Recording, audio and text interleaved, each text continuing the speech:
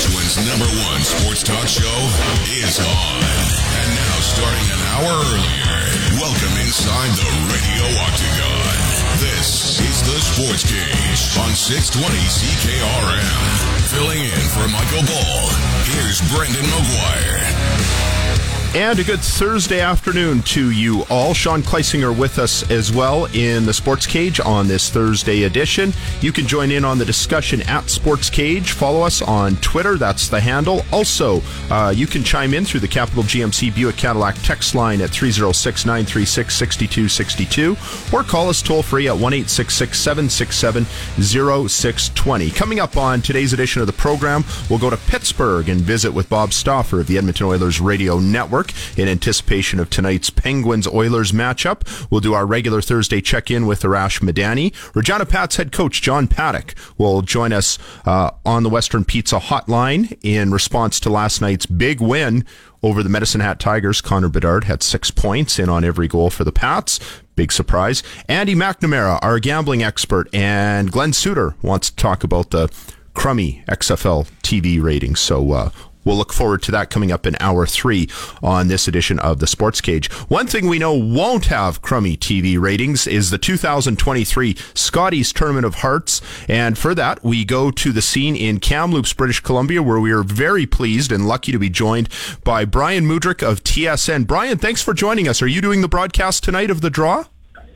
Hey, Brendan, what's up? No, I will be prepping for some Montreal Canadiens coverage, a little bit of Brier coming up, so a night off, which is nice. And, of course, I'll be watching curling. Tonight will be crazy, though, because one of the pools will be decided. One is already set, one will be decided. So tonight is must-see TV if you're a curling fan, for sure. I'll get to that in a second. You know, I had occasion many years ago to sit down with Vic Rauter, and I remember him telling me that at the end of, I can't remember which tournament he was covering, but, you know, curling season, you have the Scotties, you have the Brier, you have the Worlds, etc.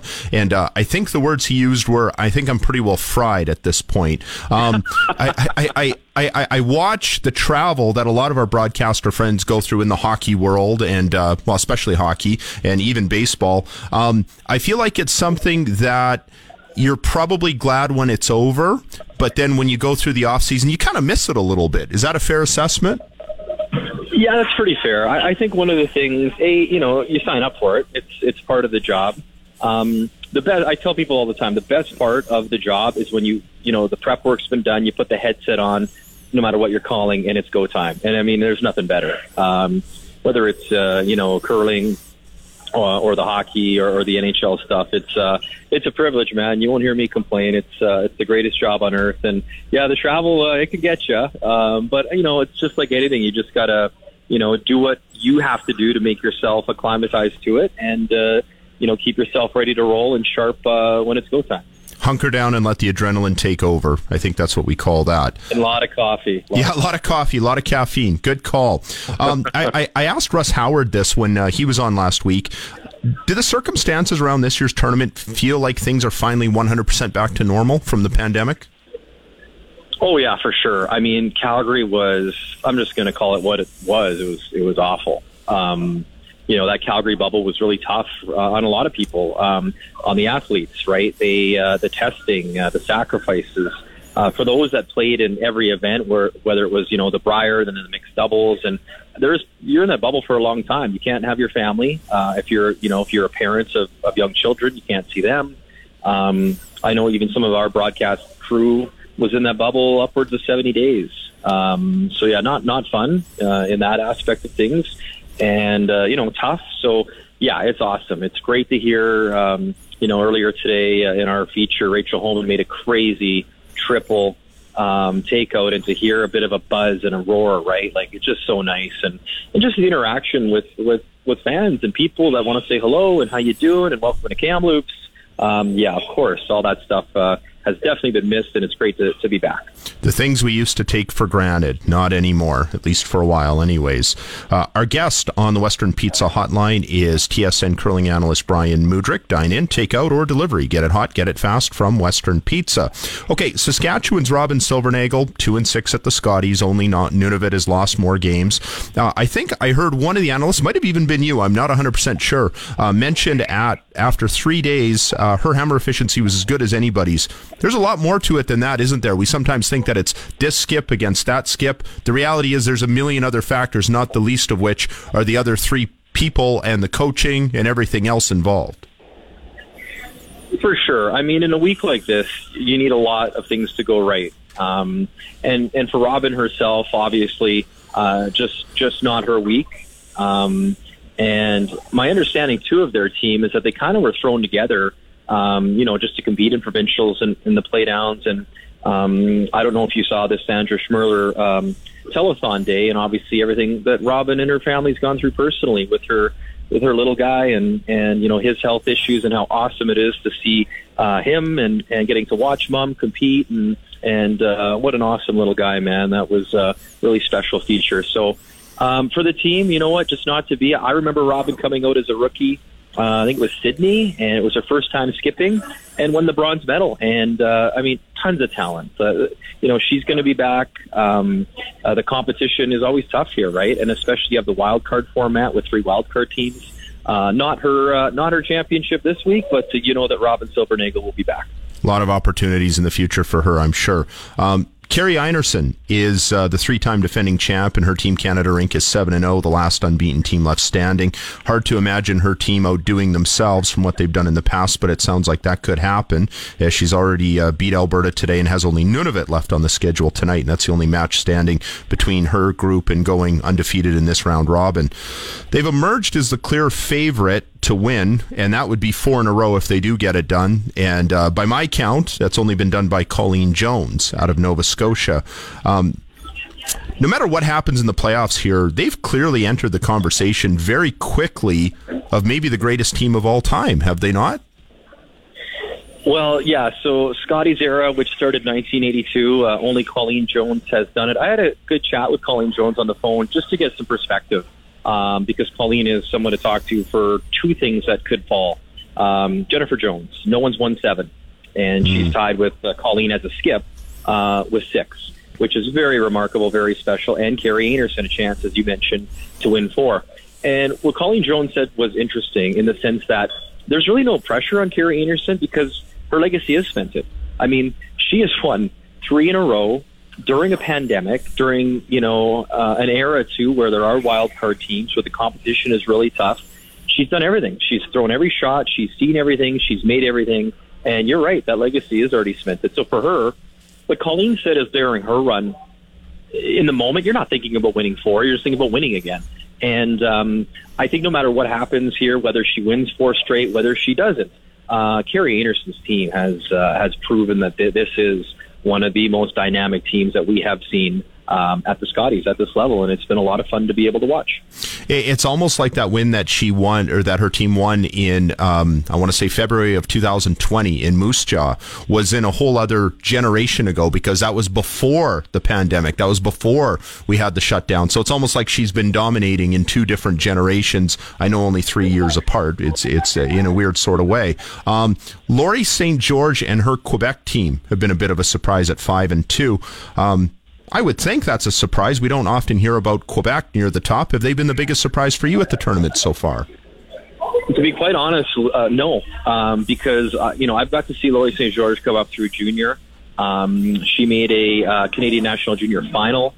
Has that spark, has that fire, is fearless. She is a skip I would not want to have to come up against, just simply because I don't know if you watched the game last night, but the feature was Quebec and BC. The shot making was amazing. I'm telling you, Clancy Grandy, the host province, and Laurie St. George made some outstanding shots, and it was great curling. It was a lot of fun to watch, and she's a special skip, and she's got a lot of talent, and I think it's the attitude. She goes out there, she's having fun. You can tell she's a competitor. She's got a great spirit out there. She's playing with Sherry and Wayne Madaw's daughter, so it was really weird to see Wayne Madaw in a Quebec jacket.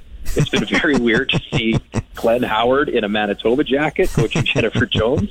So, no, I'm not surprised because they have a wonderful chance, obviously, to qualify and make the top 3 in their pool tonight. And, no, I'm not surprised because I'm expecting big things out of this young woman. She's got the tool, man. She's got the tools to do it.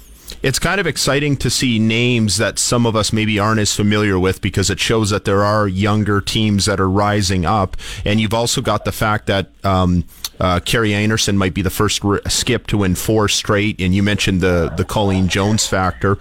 Does it feel like we're in a golden age of women's curling? I just think, and I just listen to people smarter than me, and that's Joanne Courtney and Kathy Gauthier. And I think that was one of Kathy's comments, is that the women's curling right now in Canada is in a really good spot. To me, a couple stories stick out. You have Jennifer Jones, who has been so dominant and so brilliant. Colleen Jones in that same conversation called Jennifer the GOAT.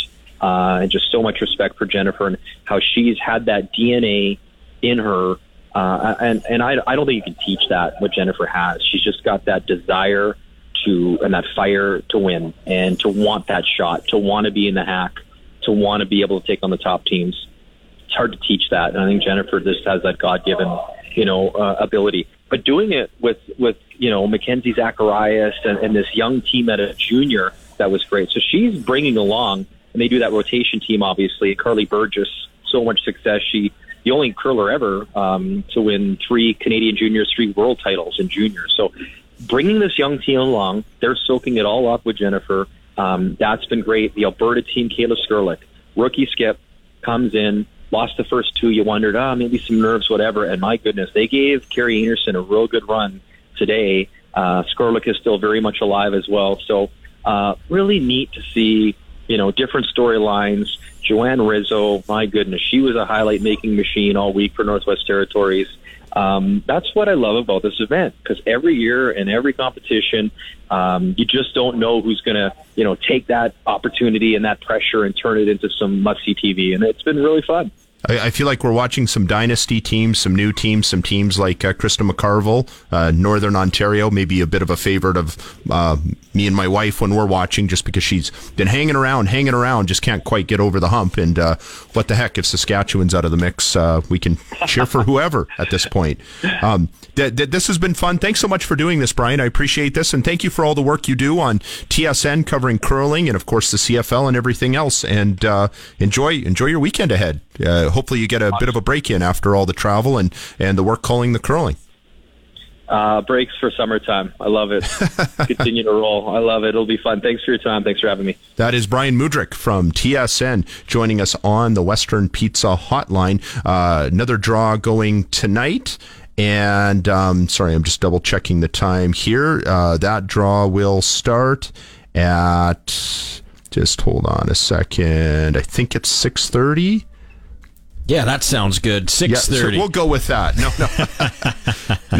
No, I was way off. 8:30. Yeah, Samsonite. I was way off. BC will play Alberta, and Carrie Anderson will go for the win against Slippy, Nunavut. slappy, Samsonite. And if she can beat Nunavut, she will have a perfect record, the only perfect record in this year's Scotties Tournament of Hearts. Okay, time to break. We'll be back with more when we come back. You're listening to the Sports Cage on the Voice of Saskatchewan, 620 CKRM. Nobody covers your team like our team. This is the Sports Cage on the mighty 620 CKRM. Brendan McGuire and Sean Kleisinger filling in for Michael Ball for at least one more day here on the Sports Cage on the Voice of Saskatchewan, 620 CKRM. Still ahead here in Hour 1, we will go to Pittsburgh and hear from Bob Stauffer of the Edmonton Oilers Radio Network. Evidently, they're not being told to do broadcasts off a monitor. And before the night is out, we will hear from John Paddock, the head coach and VP of Hockey Operations for your Regina Pats, who pulled off a very exciting victory over the Medicine Hat Tigers last night. We'll talk to him about that, Connor Bedard, and maybe a few other things as well. You can chime in on the Capital GMC Buick Cadillac text line, 306-936-6262. Call us toll-free at 1-866-767-0620. And the handle for Sports Cage, follow us at Sports Cage is the Twitter handle to join in on the conversation here on CKRM, and also find the link for this program on demand. Zinger, I know you're not a huge curling guy, but do you ever have occasion when Casper's gone to bed and Mr. and Mrs. Kleisinger are sitting around the TV to stumble upon TSN to see the late draw from time to time? Oh, no.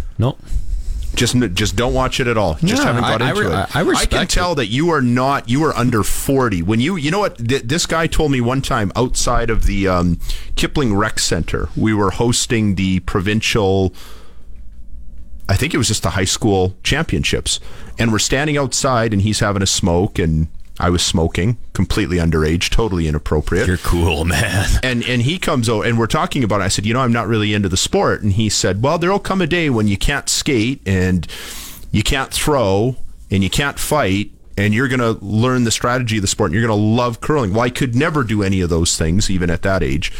But he's right. The more you learn about curling, the more interesting it becomes. It's kind of like baseball that way. If you know absolutely nothing about it and you're a casual fan, you might enjoy showing up at the park once in a while. But for the most part, it's a bunch of guys just standing around, throwing the ball, hitting the ball, and you don't know all the strategy that goes into it. Same thing with football. That's why football's been so hard. That's the thing, though. Like, I know the strategy. I know how the game works. Like, I've watched it lots before. It's just not my cup of tea. It's the equivalent to a cold cup of tea sitting on the counter. And if I got a hot one beside it, I'm drinking the hot one, baby. Come on. And the hot one's the football. The hot one's the football, baseball, basketball, hockey, cricket. I know, just kidding with the cricket. Rugby, though, I like watching National Rugby League from Australia on Sportsnet World. That's pretty cool sometimes.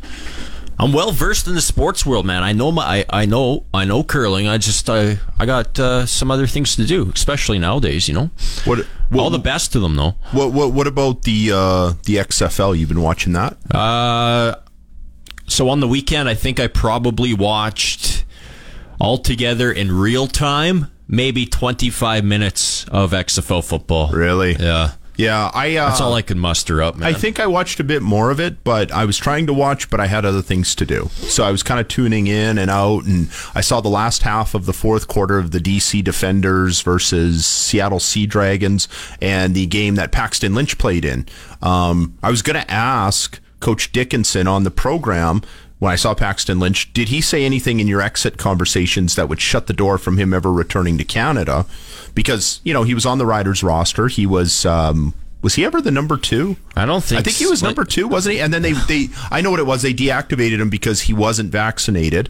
So they couldn't take him. He couldn't play in the playoffs, so they decided to take Mason Fine instead. I guess he was the number 3 behind Isaac Bottom line is he was not given an opportunity. He wasn't given an opportunity, but to be fair, he didn't look very good in that XFL game, and there's nothing that we saw out of Paxton Lynch in his practices in Regina or his play in the USFL last year or the XFL the other night that made me think that the CFL wants him back. We're going to be talking about those XFL ratings, by the way, later on with Glenn Suter, because apparently they're like not even half as good as what they were in 2020 before the pandemic hit. Like, usually week 1 is the biggest week for numbers, for ratings wise. Not the case. Like, there was like a 720,000 burger when it comes to viewers for one game on ESPN yet. Like, that is come on, man. If you put a CFL game on that network with that kind of hype around it, pretty good chance you would get more viewers than that. Oh, yeah. And they still don't want to put CFL games on the network. Well, so hopefully. I mean, new broadcast deal is looming. Hopefully something like that happens. We'll see. Time to break. Coming up, Bob Stauffer from the Edmonton Oilers Radio Network. You're listening to the Sports Cage on Rider Radio 620 CKRM. 3:32 inside the Sports Cage. Time for your sports ticker for Bronco Plumbing and Heating, where professional service is guaranteed. They'll treat you right. Just give them a call at 781-2090. Busy night in the National Hockey League. Connor McDavid and the Edmonton Oilers are in Pittsburgh to take on Sidney Crosby and the Penguins.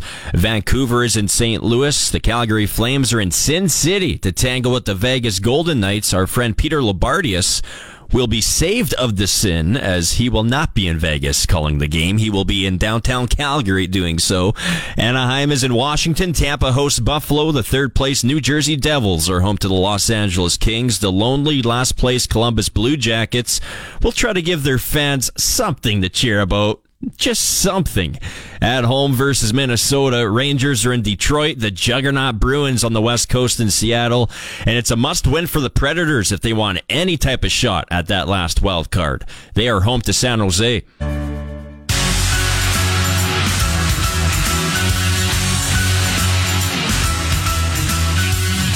All right, here with Tish Duffy. Train with Tish. You can check her out on Twitter. I follow her there, and on Instagram. She's a great follow with some workout tips. Give me a couple of unrealistic kind of resolutions people have at the gym. People, I think, do exactly have that unrealistic expectation of what they can accomplish in a couple of weeks' time.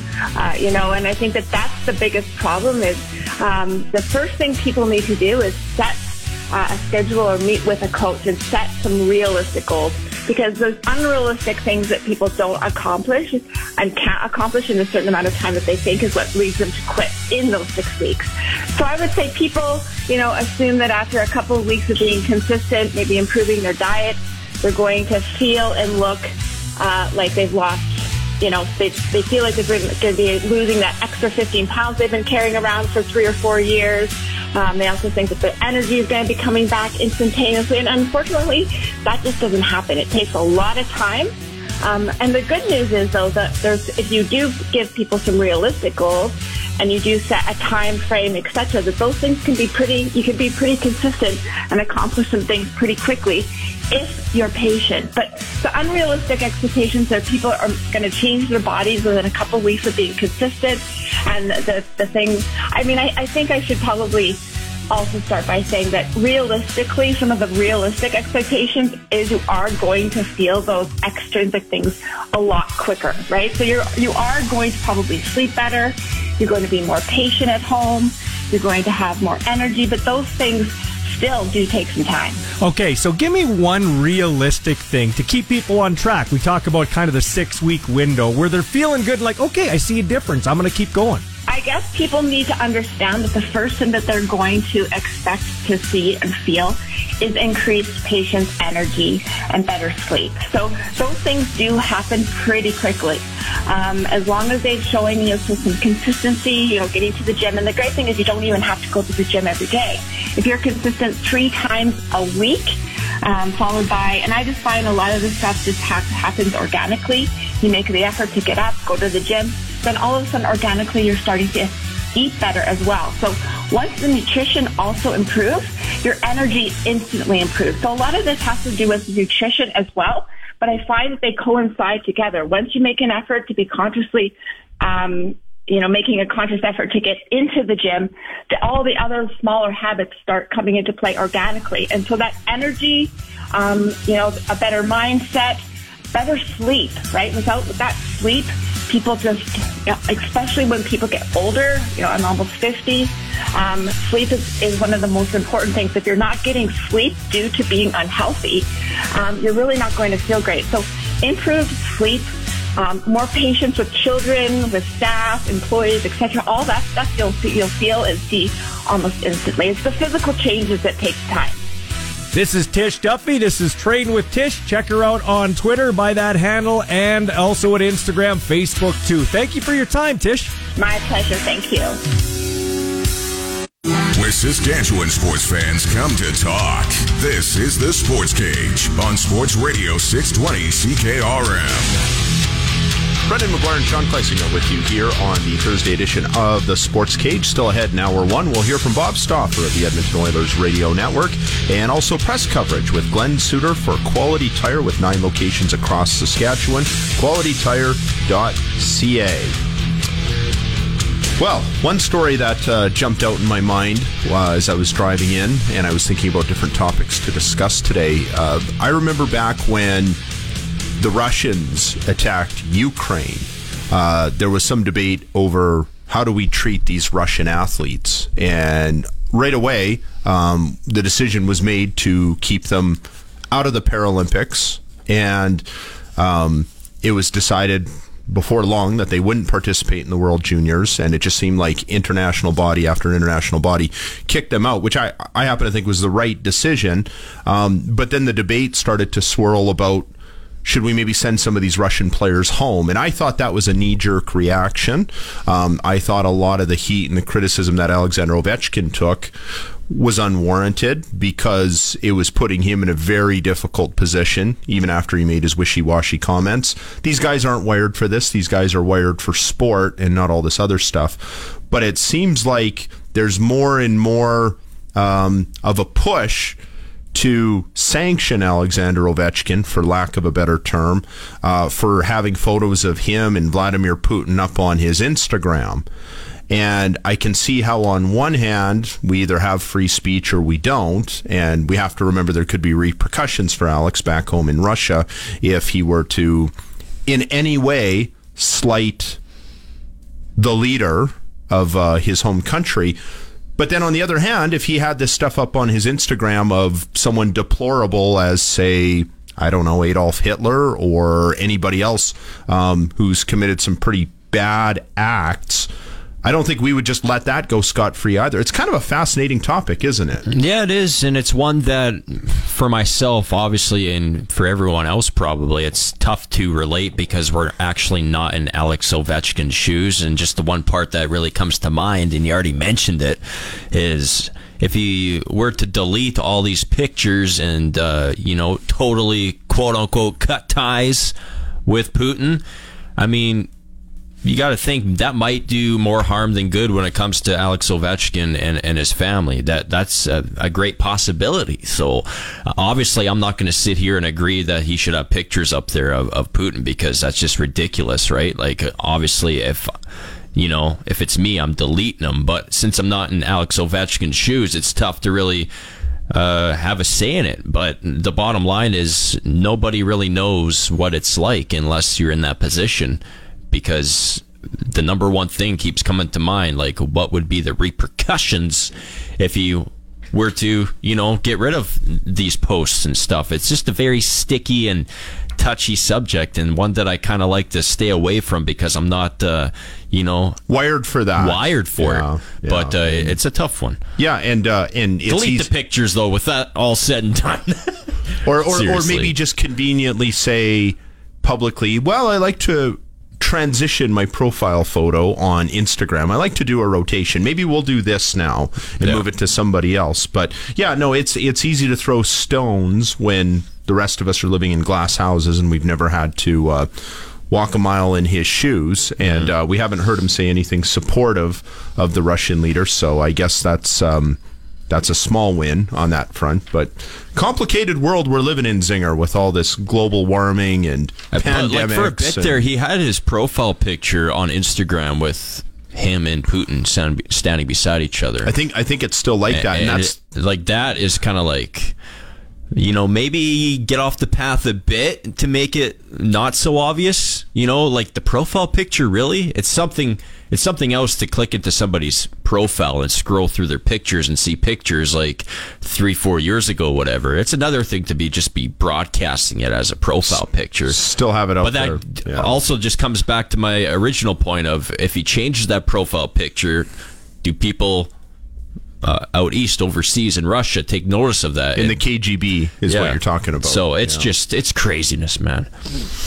That's Zinger's thoughts on it. That's his Zinger news. That's as deep as Zinger's going to dive into politics. Yep. Still ahead on this edition of the program, we will hear from John Paddock, the head coach and VP of hockey operations for the Regina Pats, and I'm looking forward to that conversation to find out what's it like trying to coach a superstar. Great problem, not great problem, but very luxury to have, but trying to figure out how to maximize his abilities and rely on the pieces around him, I think is probably easier said than done. Still ahead, after the break, we will hear from Bob Stauffer, who is on the Edmonton Oilers Broadcast Radio Network. You're listening to the Sports Cage here on the Voice of Saskatchewan, 620 CKRM.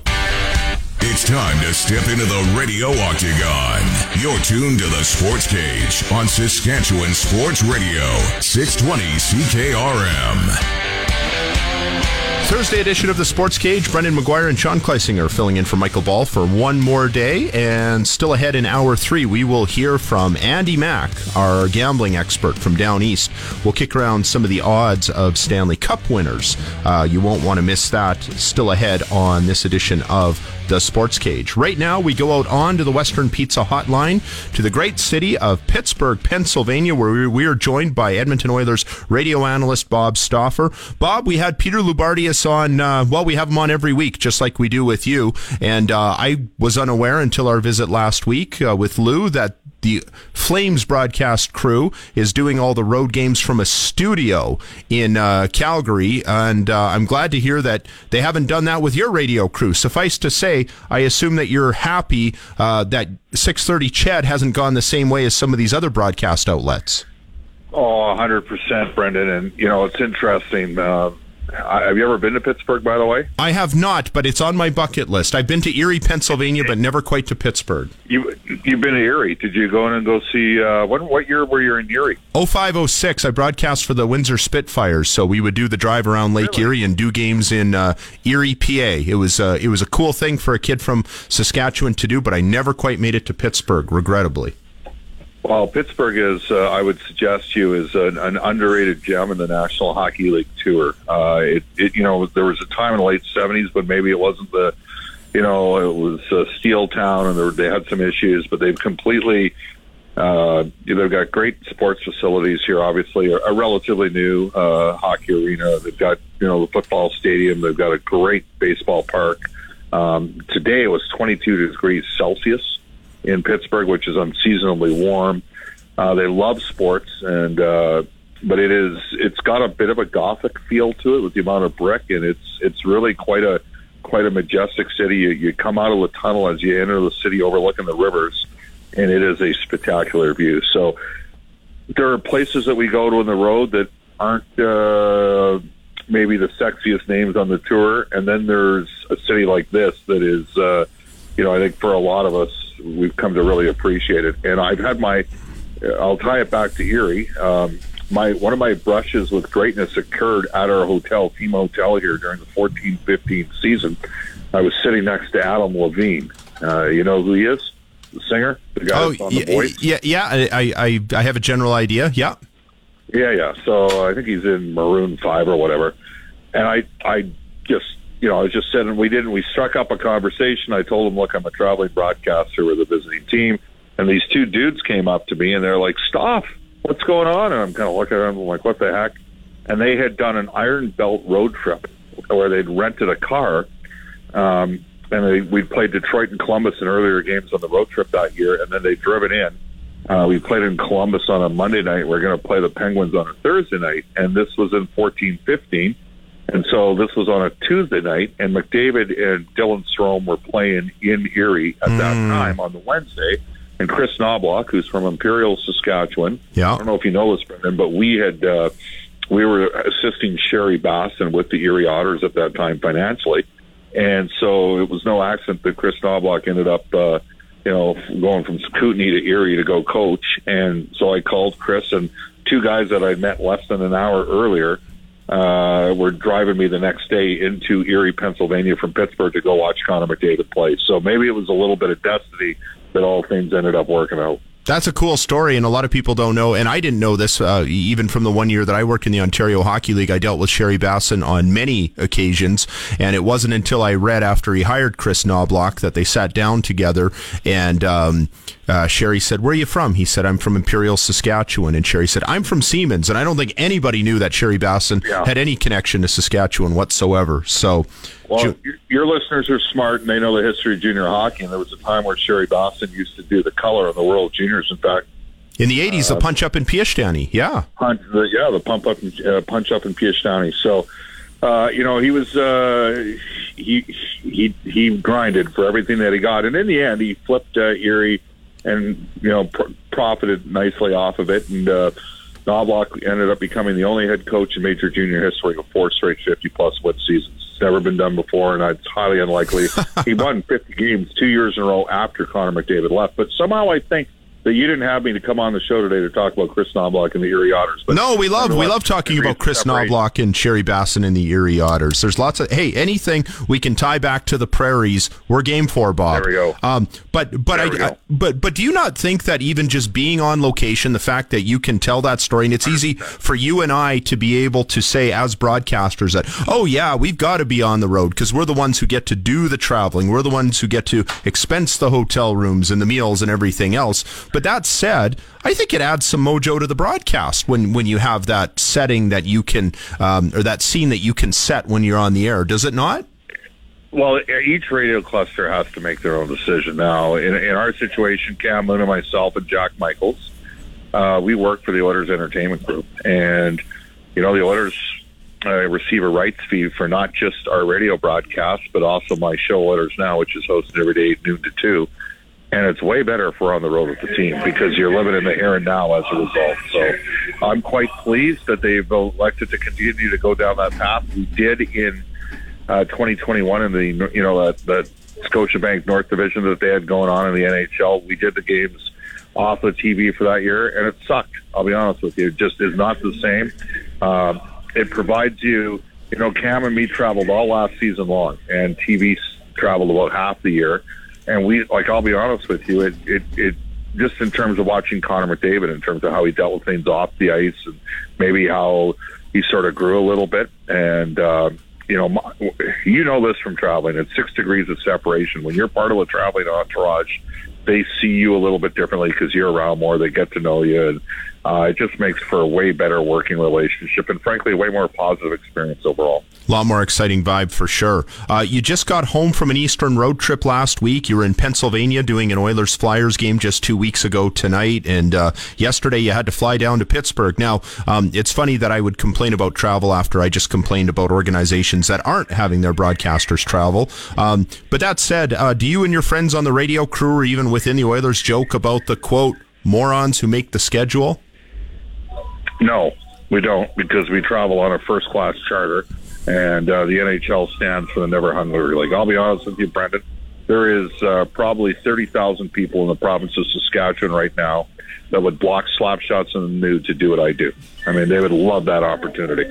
I never lose sight of that, how lucky we are. I mean that. Even in, I'm in year 15 of doing color on the Oilers. During the tough times, and people talk about the decade of darkness in Edmonton, but the reality was, in the early 2010s, we had 2 stretches where the team only won 1 out of 21 games. Mm-hmm. Those were tough times, and I had to go back on the air and do a show coming off of the players would joke with me. They'd be like, oh, man, that's got to be harsh. We just dropped 5 straight games on the road. You got to go back again. And we have an off day tomorrow, and you're on the air at noon. You're getting in at 4:30 in the morning. I'm like, beats the hell out of a poor guy that's, grinding it out on the farm or working at a potash location or working up north in the oil patch. Those guys do real work. I work in the toy department of life. I'm lucky to do it. That's a great attitude, and we have to remember that. That was very well put. Oilers, only 3 points back of the top spot in the Western Conference. And I read on one blog, for whatever it's worth, that there's chatter about the Oilers making a pitch in the Patrick Kane sweepstakes. I have to confess, I don't follow the NHL as closely as I once did. But is that emerging as a real possibility at this point, that maybe we could see both Kanes in Edmonton? I think, as opposed to past years, more so than ever this year, that I think everybody that cares about the team would like to see the team make an impactful move. I think that's the reality of the situation. Patrick Kane's ultimately he's got a complete no-movement clause. He's going to decide which teams get a seat at the table for his services. If the Rangers get in the mix, I could see that happening. I know Vegas is going to try because they're in on every high-profile player there is. They made a little move yesterday in terms of moving Shea Weber's LTIR money to the Arizona Coyotes and taking back former Edmonton Oil King Dyson Mayo, who won a Memorial Cup in 2014 with the goalie we're going to see tonight, Tristan Jarry. But they did that for tagging purposes in the offseason, so they wouldn't go too far over the cap LTIR-wise, and that would free them up to perhaps do a trade and sign. So, you know what? There's 17 teams in LTIR right now. There's going to be creative mechanisms deployed to find ways to improve your roster, and I would suggest it's my expectation that the Oilers organization will be exhaustive in trying to find a way to add a couple better players. Our guest is Bob Stauffer from the Edmonton Oilers Radio Network on the Western Pizza Hotline. Dine in, take out, or delivery. Get it hot, get it fast from Western Pizza. And I was just going to ask you one more question about the Patrick Kane thing. The fact that Vegas is in on every high-profile star, as you mentioned, and that will be a surprise to nobody, does that maybe add to the urgency for a team like the Oilers, who just so happen to be chasing Vegas and has a window to do so, to get Patrick Kane to not only bolster their opportunity, but also keep the Knights from getting him too? Sure. I mean, the reality of the situation with Vegas is they were ahead of Edmonton last year at this time too, and the Oilers tend to be a second half team. Vegas has got some issues in goal right now. Logan Thompson, who's a WHL goaltender, played out with the Brandon Weekings for Kelly McCrimmon. He's out right now, so absolutely part of it is acquisition, and the other part of it is finding a way to beat somebody else to the punch. Again, This is a competitive business. Yes, it's supposed to be done in gentlemanly fashion, but I would suggest to you there might be a degree of ruthlessness at times. Well, I would expect that we would see that certainly at the NHL level. Tonight, the Oilers and the Penguins at 5 p.m. Local Saskatchewan time, and I know the game is available for viewing on Sportsnet on TV or listen online at 6:30 CHED. Bob Stauffer, great job. Have a great broadcast tonight. Thanks a lot. You bet. Take care. That is Bob Stauffer from the Edmonton Oilers Radio Network. News is next, and after that we will hear from Arash Madani on this edition of Coast to Coast. You are listening to the Sports Cage on Rider Radio 620 CKRM. Time now for Coast to Coast with Arash Madani, our weekly chat with a guy who has covered it all, from Hockey Night in Canada, the Olympics, World Series Baseball, and everything in between. This is Coast to Coast with Arash Madani. And Coast to Coast with Arash Madani is for Smart Investing Solutions. Don't guess with your money this RRSP season. Call Brian Gawley at Smart Investing Solutions at 546-2533. Arash, where are you? Are you in Dunedin yet? I am home. I am headed to Arizona next week. I'm on World Baseball Classic duty for the next little bit. That's right. Zinger was telling me about that. Your producer and I will be breaking bread, well, having nachos, one day for lunch before Canada-USA next month. That's a pretty jazzy thing, isn't it? Like, the WBC only comes around every 4 years, and not a lot of people are lucky enough to be in locales where there's games happening when it goes on in March. First one since 2017, man. Well, I guess so. Yeah. So long time ago. And the players care. Like Clayton Kershaw of the Dodgers will not be able to play because he's had a series of elbow, shoulder, back, head, shoulders, knees, toes issues over the last few years, and he's on a 1 year, $20 million contract. He can't get insured by anybody. And he tried everything possible because he wants to play for Team USA. And it's the last chance he'll ever have in his career to do it. But kind of like when hockey players go to the Olympics or whatever, teams have to take out insurance. No insurance company is willing to take on, but the players want to be a part of this. Freddie Freeman's going to play for Canada. Cal Quantrill can't wait to be the ace of the staff. So it's going to be pretty cool. Yeah, the only issue with, or the only way to really eliminate those insurance concerns, I guess, is to quit paying these guys so much money, and that's never going to happen. So right. That's been an issue. I remember that goes back decades, even with Steve Nash not playing for Team Canada in one of the international tournaments. Well, enough of that racket. Well, 2018 Pyeongchang Olympics, the reason the NHLers didn't go is because they couldn't get a deal in place on who's going to pay the insurance for that one. To insure everybody's contract. Yeah, no, for sure. Sometimes it's the behind-the-scenes stuff that we don't even know about. Right. But we want to talk a little football with you today. Of course, the big news from yesterday, McLeod Bethel Thompson headed to the United States Football League, and used to be called the Spring League. The Argos, of course, won that Grey Cup. He deserves a lot more credit than I think he even gives himself. I know we were on the field talking to him after the game, and he said he wasn't sure if he was ever going to go up on the stage or touch the trophy.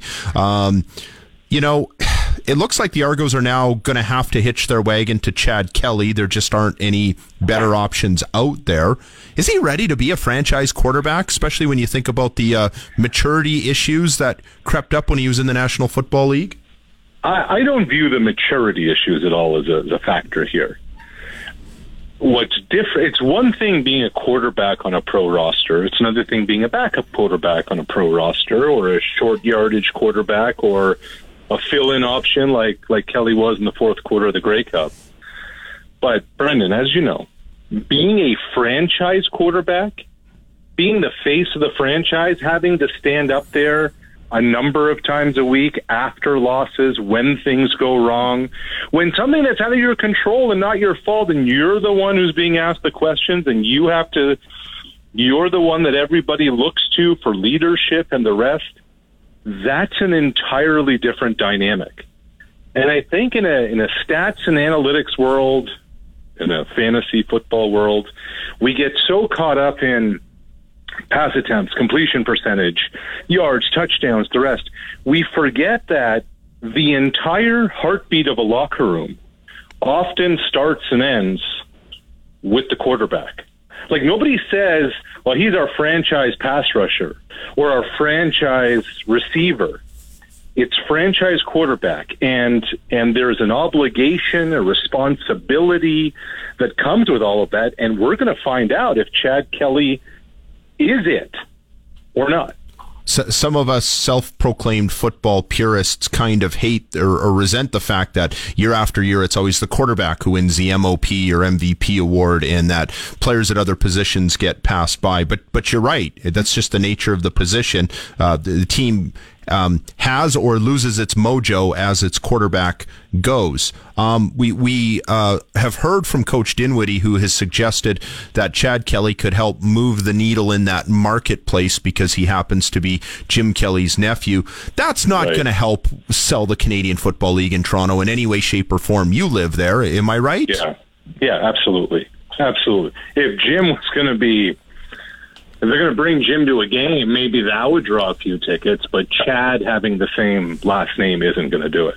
Same last name and number isn't quite enough to do it. The quarterback carousel seems to be set. Cody Fajardo's in Montreal. Two guys in Ottawa. Bo Levi Mitchell went to Hamilton. And, of course, we have Trevor Harris here in Regina. Where does this leave Dane Evans? We're hearing speculation about the Argos, but he's still under contract to the Ticats. That's a little bit complicated, isn't it? Well, it's complicated because of the contract. Let's remember, Evans signed a 2-year deal last year when he was signed to be the franchise quarterback, and obviously he's not anymore. Bo's there. So Dane remains under contract, but a contract where the first digit next year starts with a 4. So the Ticats still have him, and Dane Evans is of value because, I mean, you know, you can have all the starting quarterbacks in the world that you want, Brendan, but over the last how many years, how many different backup quarterbacks have figured in large? I mean, look at Montreal last season, look at Ottawa last season, look at Hamilton last season. BC, on and on we can go. Calgary, when they made the move. So Dane Evans has value because Dane Evans is a competent backup quarterback. The question is, at what number? And, you know, Hamilton's going to want to get something for him. He is an asset. But no team is going to pay Dane Evans $400 G's to be the backup next year. At the same time, Dane has a little bit of leverage for wherever he ends up. Let's say Toronto makes the trade with Hamilton for a mid-round draft pick, late-round draft pick, something like that, or a negless player or something like that. Well, Dane goes to Toronto. It's like, well, I'll restructure my deal, but I want a bunch of this up front. I want a bunch of it in a signing bonus. And so that's where this is about to get interesting, because Dane Evans has value, not starting quarterback value, but he has leverage. And as anybody in any business transaction will tell you, sport, corporate, otherwise, where you succeed, where you succeed in compensation is when you have leverage, and Dane Evans has some of that. And how often do CFL players really have that much leverage? So when you get that opportunity, you have to use it. And I guess with... Not just that. How many backups have leverage? Right, and I guess the Argos have the ability, and it's such a perfect fit because they have their other quarterback is still making entry-level dollars. So even if it's starting quarterback money or close to, they can justify it for one Dane Evans. Zinger's favorite quarterback, Aaron Rodgers, emerged from his darkness retreat today and his hiatus after the season and getaway. And it's the strangest contract, base salary of $1.2 million. He's owed cash of $59.5 million this year, even by NFL standards, and he has a no-trade clause. Say that again, Brendan. Say that again. $59.5 million cash owed. For 1 year. And he has a no-trade clause. He holds all the cards in this equation in terms of what happens next, doesn't he? If they renegotiate, trade him, or just have to eat his salary. And I really believe, when you think about this whole equation, that Green Bay has to hope with all of their might that Aaron Rodgers will accept a trade out of there. You have to believe that organization wants to move on from him, wants to move on from the contract, wants to move on from him, not just because he's been in a darkness retreat, but he just statistically had the worst season of his career by far. They missed the playoffs. He's owed the money you talked about. And it almost feels like it's lost in the conversation because Rodgers is so polarizing. Let's remember, Zinger, what did they do? They didn't trade up in the first round to go draft a quarterback 3 years ago, did they? Oh, yeah, baby. Jordan Love. The Jordan Love equation weighs large here. And remember when Rodgers took over as the franchise quarterback in that state in which we do not name as Vikings fans? Well, Rodgers took over from Favre after 3 years of riding the bench. Right. Here's Jordan Love after 3 years on the bench when he's under team control for only 5 years. At some point, Green Bay wants to see what they have. Well, and 3 years in today's world, you know, when I was a boy and the world was right, the quarterback sat on the bench for a minimum of 2 years, sometimes longer. But in today's world, 3 years as a stud backup quarterback who's on the rise, that's an eternity, isn't it? Mm-hmm. Because you got to find out what you have, because you have to start making decisions on, are we going to invest $45 million into this quarterback? I mean, look, Daniel Jones, the Giants decided after year 3, we're not going to give Daniel Jones, we're not going to pick up his 5th-year option. Okay, that's your decision. New coach comes in, Daniel Jones sets the world on fire, and so Jones is now saying, all right, give me the bag. I want $45 million. Daniel Jones bet on himself, and you're saying to yourself, well, how the heck is Daniel Jones worth $45 million? Well, I'll tell you why. Because if Jones has a decent year next year, not even a great year, just a decent year, guess what the Giants have to do? Franchise tag him. Mm-hmm. And then they can franchise tag him again. Yeah. Right. Yeah. And it's going to be that money, if not more, with he won't be locked up long term.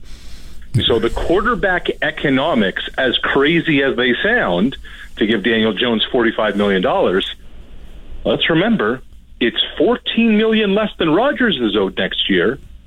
And Daniel Jones won a playoff game this year, whereas Rodgers and the Packers didn't even get to the playoff. And the Packers might be ready to move on from Rodgers because if you miss the playoffs, now you're at a point where you've got the circus and not the parade. And if you don't have the parade, do you really want the circus? Zinger, go ahead. I was just going to make a comment about, the Packers, they're in a rush. They're in a situation like Jordan Love. His 5th-year option's coming up here, and the Packers, they have until May or whatever to exercise that or not. So if Rodgers comes back this year, there's no way in hell that the Packers are going to exercise that option, because if Jordan Love is the Packers starter next year, what organization is going to be paying him $20 million to be a starting quarterback when he's never started before in his life, right? So it's they're in a position now where it's I don't know what to think. All we know is that Aaron Rodgers is out of the darkness. You know, like Brendan McGuire. But hold on, Zinger. Yeah. Let's now play the scenario game. Okay, let's do this. Because that's what sports is. Yeah. Let's say Rodgers comes back to the, Green Bay Packers. Come on, say it, Arash. New York Jets. But halfway through the season, 2/3 the way through the season, Rodgers gets hurt and is out for the year, and Jordan Love comes in and lights it up. Whoa. Then what? Wow. Then what do you do on a sample size of 6 or 7 games over the course of 4 years? I don't know. I don't know if that's enough. Right. Like we saw Carson Wentz. He was good for one almost full year, and then you just never know, right? So I don't know. You just look, and you can have all the plans in the world you want, and then all of a sudden, Trey Lance goes down early in the season. And then you're like, okay, well, at least we have Jimmy Garoppolo there in San Francisco. And then he gets hurt. Who had Brock Purdy in the pool as the last pick taken in the 7th round as a rookie, taking San Fran to the NFC Championship game? And then if you're San Fran, suddenly you say to yourself, wait a minute, we don't have to pay Jimmy next year. Lance is under contract for another couple of years. Next year, we're going to invest a total of $9 million into the quarterback position, and Brock Purdy hasn't lost a game. And now Brock Purdy had surgery today, and who knows when he comes back and how he comes back and at what level he comes back. It's like predicting the weather, Arash, and there you go. It changes. This has been great. Thanks, as always. We'll talk to you again next week. Thanks, man. Okay. Thanks, okay. That is Coast to Coast with Arash Madani for Smart Investing Solutions. Don't guess with your money this RRSP season. Call Brian Gawley at Smart Investing Solutions at 546-2533. We'll take a quick time out and be back with more of the Thursday edition of the Sports Cage on the Voice of Saskatchewan, 620 CKRM. We're talking sports on your way home. This is the Sports Cage on Sports Radio 620 CKRM. Brendan McGuire and Sean Kleisinger filling in for Michael Ball on this Thursday edition of the Sports Cage. Coming up in Hour 3, we will hear from the head cheese over at the Regina Pats, John Paddock. And Zinger, I thought that was a really good selection you made, Tanner Howe, for Player of the Game. And some sitting in their car might be saying, what do you mean? Connor Bedard had 5 points. How can you give somebody else Player of the Game? But you have to do that because Connor Bedard has to rely on some of the other players for his success and vice versa. And whenever I'm trying to think of a name that probably doesn't get enough cheddar, for lack of a better term. Tanner Howe. Is Tanner Howe jumps into my mind. I feel like he would be a household name on any other team. I was thinking the exact same thing on the way into the office today. I was like, okay, on paper, Connor Bedard is the clutch performer, obviously. He's the clutch performer every night, but like Tanner Howe, he was making big hits last night. He was sniping goals. He had some assists. I mean, that we heard it there, the call from Dante DeCaria at the start of the third period. That was some type of goal. You literally could hear it there. I mean, the puck drops to start the third. Like 5 to 10 seconds later, Tanner Howe just right down the middle, pots one in. Second goal tonight, 6-3 win Pats. Tanner Howe is the clutch performer for Nick's service. Little more mojo on the radio when the joint is jumping like that, isn't it? It wasn't quite sold out yesterday, but still a lot of peeps. Pretty close by the sounds of it. Yeah, it was a good crowd. It was a healthy crowd. You can feel that vibe, and thank God the network hasn't decided to have Dante DeCaria do games off a monitor when they're on the road. Oh. God help us all if that ever comes to be. Those Pats have a home and home coming up this weekend against the Brandon Wheat Kings. You can hear both of those broadcasts here on the Voice of the Regina Pats, 620 CKRM. And coming up in Hour 3, we will hear from head coach John Paddock to talk about that and a few other things. You are listening to the Sports Cage on Rider Radio 620 CKRM. It's 4:32 with your sports ticker. NBA is back from the All-Star break tonight. The Toronto Raptors, they're hanging on to that last play-in spot in the Eastern Conference. Raps are at home tonight to the Pelicans. Can catch that one on TSN starting at 6:30.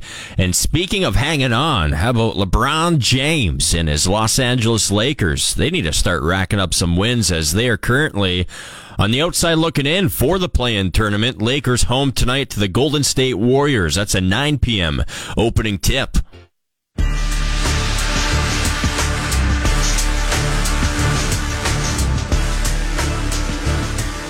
Thursday CFL report, and well, it's been over a week now since Trevor Harris signed on the dotted line to become the next quarterback of the Saskatchewan Roughriders. There's still some people league-wide that think he's not the answer, but yet there's still some people that think that he is the answer. And one of the old teams that Trevor Harris used to play for out east in Ottawa, they have a guy out there who used to cover all of Trevor Harris's games. Ottawa Red Blacks color commentator AJ Jackiebeck. So we asked AJ, do you think Trevor Harris is the savior for Rider Nation? Yeah, I don't know about savior, but I know my colleague Lever Sage was on last week and put some cold water on some of that. I like Trevor. I really do. Got to know him a little bit in his 3 years here, and I think, especially when you look around the league, Nathan Rourke's gone. McLeod Bethel-Thompson moving on to the USFL. It's not exactly a who's who in terms of the top quarterbacks in the league, and I think Trevor Harris is one of the better quarterbacks in the Canadian Football League. Have there been concerns about what he does in the red zone, for example? Leadership? Sure, there have been. That's been well documented. But I think he's grown as a person. He's grown as a player. I think they got a real good quarterback, a real good person. And savior, no. But is it an upgrade on what they had? Absolutely. So I'm really anxious to see how this plays out all over the CFL because, again, we're not in an era when we're talking about Ricky Ray, Henry Burris, Bo Levi Mitchell, Mike Riley, and all these star quarterbacks. There's a lot more uncertainty amongst the stars, and that means opportunity for someone to go out and grab, an MOP award that maybe wouldn't be there to him 5-10 years ago. So I think we're in for a real interesting CFL season. Follow us on Twitter and Facebook at Sports Cage. Now back to the action on Sports Radio 620 CKRM. Brendan McGuire and Sean Kleisinger filling in for Michael Ball on this edition of the Sports Cage. Still ahead, we will hear from Glenn Suter on the Thursday edition of Press Coverage. Suits wants to talk a little bit about the XFL TV ratings that, let's just say, they didn't quite live up to the billing that was given out. Garbage. Is that a good Boston accent? Garbage ratings, something like that. I've heard Where's worse. the door, Brendan? I'll leave now. You can have this segment.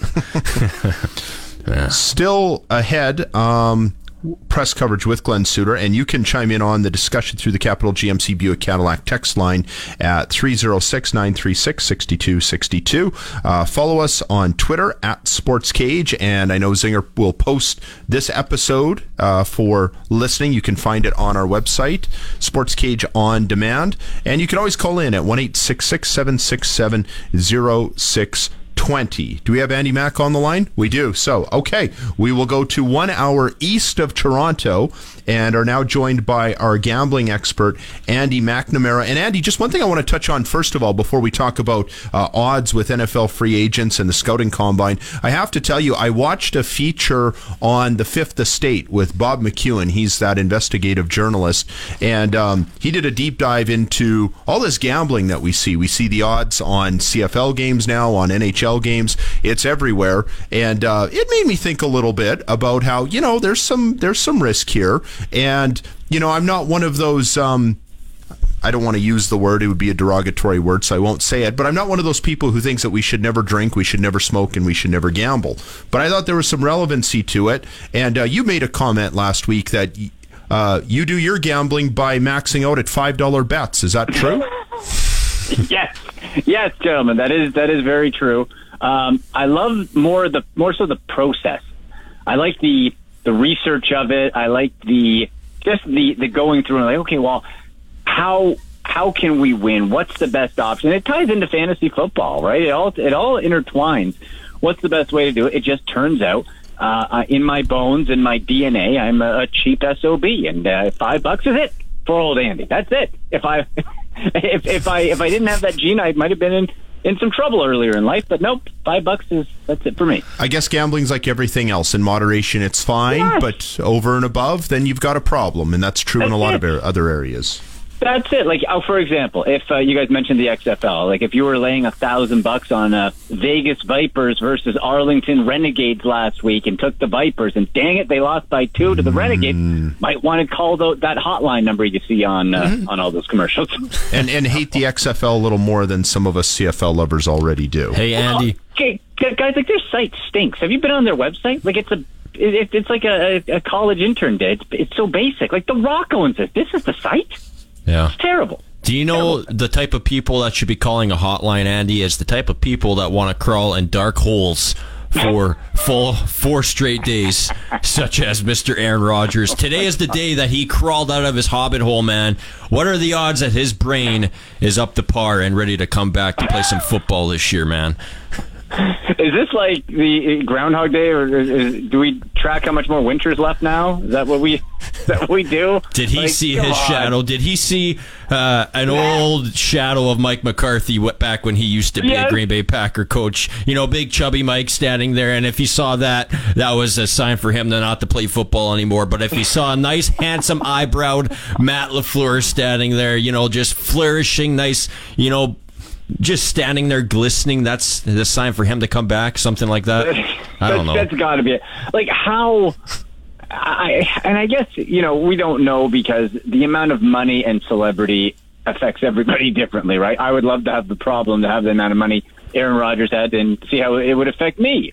But he is just so self-indulgent, so full of himself. Like, it's absolutely wild. Like, wanting to make this spectacle, I'm going to go sit in a dark hobbit hole to think about if I want to play football. That's my quarterback you're talking about. You remember that, Andy Mack. That's my quarterback now, right? Here's the thing. Here's why Aaron Rodgers is going to play football. Because he has $100 million in guarantees. That's why. You don't need to go sit in a dark hole somewhere. You got to look at your bank account and think, hey, I can have $100 more mil in there and go do other weird stuff and vacation in other holes in Hobbitland or wherever. I don't know. He's going to play football, no doubt. You're not leaving $100 million on the table. The question becomes, where? I still think it ends up with the Green Bay Packers. I really do. I think that's where it ends up. Has those odds changed at all? You know what? The odds on DraftKings Sportsbook, I was just looking at that. They've been taken down. Oh, man. For the Aaron Rodgers. Something's in the air, Brendan McGuire. That's so what somebody I'm thinking, knows something. Right? Something might be cooking. And so I feel he's going to stay. He's in the same spot Brett Favre was in, right? Except he was the Jordan Love. The only difference is Jordan Love isn't very good. So he doesn't want to lose that spot and legend, I don't think. But if there's a deal, we talked about last week, guys, does the New York Jets make sense? Yes. Can they take over the AFC East? Perhaps. And I think people make too much out of, Aaron Rodgers wants to go where it's easy. If this dude believes in himself enough to go live in a hobbit hole in the dark and thinks that's going to sort and that he has like universal powers, I don't think he really cares which division he plays in. The team that keeps popping up is the New York Jets, and I keep hearing that for Aaron Rodgers and for Derek Carr. Is there an odds that we know of that's posted that the Jets will get one of these two? Do they post that?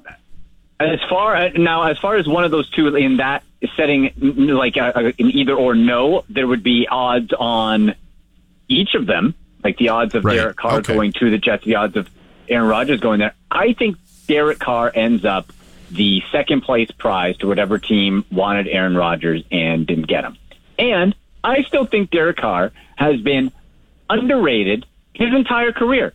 The guy's been in messes in Vegas with the Raiders. Just think about the leadership that he was able to do after that John Gruden disaster, right? Think about that. And he stepped up. And then you have Josh McDaniels here who's trying to do all this weird stuff, and he just had enough. I think Derek Carr can be a winning quarterback, and he's certainly an upgrade on Zach Wilson. If he ended up in New York, that's an upgrade. I don't think with Carr you win the East, but you make the playoffs. Are there some good odds that can be had on other NFL free agents or pending free agents? Well, it's as far as like which free agents could go where on the main public books, not so much. But when we look at players that could, let's say, either win awards, the MVP, or comeback player of the year, that's one I think is really interesting, guys. The comeback player of the year. Now, the leader in the clubhouse on that is DeMar Hamlin of the Bills. If that guy steps on a football field, he's winning it. We know, right? And deservedly so, my goodness. Right. However, if for whatever reason it doesn't go to him, I think a very interesting play at a pretty sweet payout of plus 3,000 is Deshaun Watson of the Cleveland Browns. Being everybody loves a comeback story. Now, the Watson situation and what he didn't do, accused of. Look, the USA, they love to tear people down. They love to build them back up for the comeback. This could be a comeback. If he plays well, plus 3,000, that guy, before he took his hiatus from the Texans and demanded a trade, was the NFL leader in passing yards that year and in completion percentage, and was at the top of every major category. He gets back there, there's a real shot. Plus 3,000 is some pretty sweet money. You can get that on the DraftKings Sportsbook now. Our gambling expert, Andy McNamara, joins us on the Western Pizza Hotline. Dine in, take out, or delivery. Get it hot, get it fast from Western Pizza. So I wanted to ask you a little bit about the NFL scouting combine that's coming up. I know that odds get posted over who will be the number 1 overall draft pick, and I assume that they post odds for number 2, number 3. Can the combine mess with that? Oh, absolutely. So Here's the thing with the combine, and people laugh like, oh, it's the Underwear Olympics, guys going through it. And yes, but I'm a junkie for the combine. And the reason being, if you just watch it surface level, oh, it's guys running, that's not a football play. And perhaps that's true. Guys aren't running in no equipment for a 40-yard dash. However, if you watch those drills, especially, let's take wide receiver for an example, and you get some great analysis. Michael Irvin does a tremendous job every year. I don't think he's on it this year, but about a receiver's hands, for example, and he'll show you. He's like, look, if a receiver holds his hands this way, that means he's a natural pass catcher. Is he catching it to his body? Is it out? Is he catching it in stride? Does he lose speed with it? And then you start to tune in. So, okay, if you have a few guys in different areas of the draft or spots where it's like, okay, they're pretty close, and you watch them at the combine and they're catching that ball with that smooth, natural ability compared to someone maybe fights it a little bit, still gets it, but maybe fights it a little bit, maybe isn't as natural. That's where you can really start to hone in on those draft picks. And if you're a savvy bettor and you're looking at guys who, let's say, number 1 or wherever could go to a team, that's where you want to look. So the combine is very important. So people can win or lose draft stock, and also the stuff we don't see. The interview process for teams, a lot of NFL teams say that's the most valuable. We don't hear about those. Some guy comes in late for a meeting. Well, maybe that just cost him a round in a draft position, and that equals millions of dollars potentially lost. How does he interview? You combine that with the physical, with the real tape, all part of that process. So the combine, super important. So for some bettors out there who maybe prefer to look at odds on something like the NFL draft, and that's their version of playing the ponies, for lack of a better term, is there some wisdom maybe at looking at players who are expected to go really low and reason to think that, their draft stock could raise? I'll put $5 on them, going in a higher slot because the odds are paying really well. And then the combine comes around and it shifts. Is there the possibility of that same website or sportsbook offering an early payout? I wouldn't think because of the combine directly. But guys, we see combine heroes every year. There's guys who leap up the draft board. Look no further than DK Metcalf from not that long ago, who was nicknamed Batman because his body looked like Batman's armor. Rose up. You have guys, every quarterback is another one, and you'll have players who can seriously raise their draft stock multiple levels based on their combine performance. And when you look at the odds of that, now we're looking at, let's say from on the DraftKings Sportsbook here. Okay, we got wide receiver props. Okay, so the first, for example, you can bet on the first wide receiver selected, Quentin Johnson, plus 125. Okay, well, let's say Johnson's at the combine, and it doesn't look that good. And you get the official measurements, too. We know how the college is, so-and-so 6'2", 220. All of a sudden, at the combine, he's 5'11". Oops, right? That could happen, too. So that's another part of it. You actually get to see the true height, weight type of thing of these guys. Zay Flowers is plus 750. Well, let's say Zay Flowers he's a heck of a talent. He did really well at the Senior Bowl. Let's say Zay Flowers go balls out. Well, all of a sudden, if you think that could happen, you could get your plus 750s, 8-flower odds now. After the combine, he could be popping up as a higher favorite, lower payout when that draft comes, and that's, I think, where you can really make your hay with using the combine. Now, on the other hand, you bet on the guy, he falls flat, it can go the other way too. Just like any other bet. So you win some, you lose some, and that's all part of the game and the entertainment. Those are some good betting tips from our gambling expert. You can follow him on Twitter, Andy McNamara, at AndyMac81. Great job as always. Thanks again. I love it, guys. Talk to you soon. See ya. That is Andy McNamara joining us on the Western Pizza Hotline. Still ahead in Hour 3 in this Thursday edition of the Sports Cage. We will hear from Regina Pat's bench boss, John Paddock. You're listening to the Sports Cage on the Voice of Saskatchewan, 620 CKRM. You're listening to the radio home of the Saskatchewan Roughriders, the Sports Cage on 620 CKRM.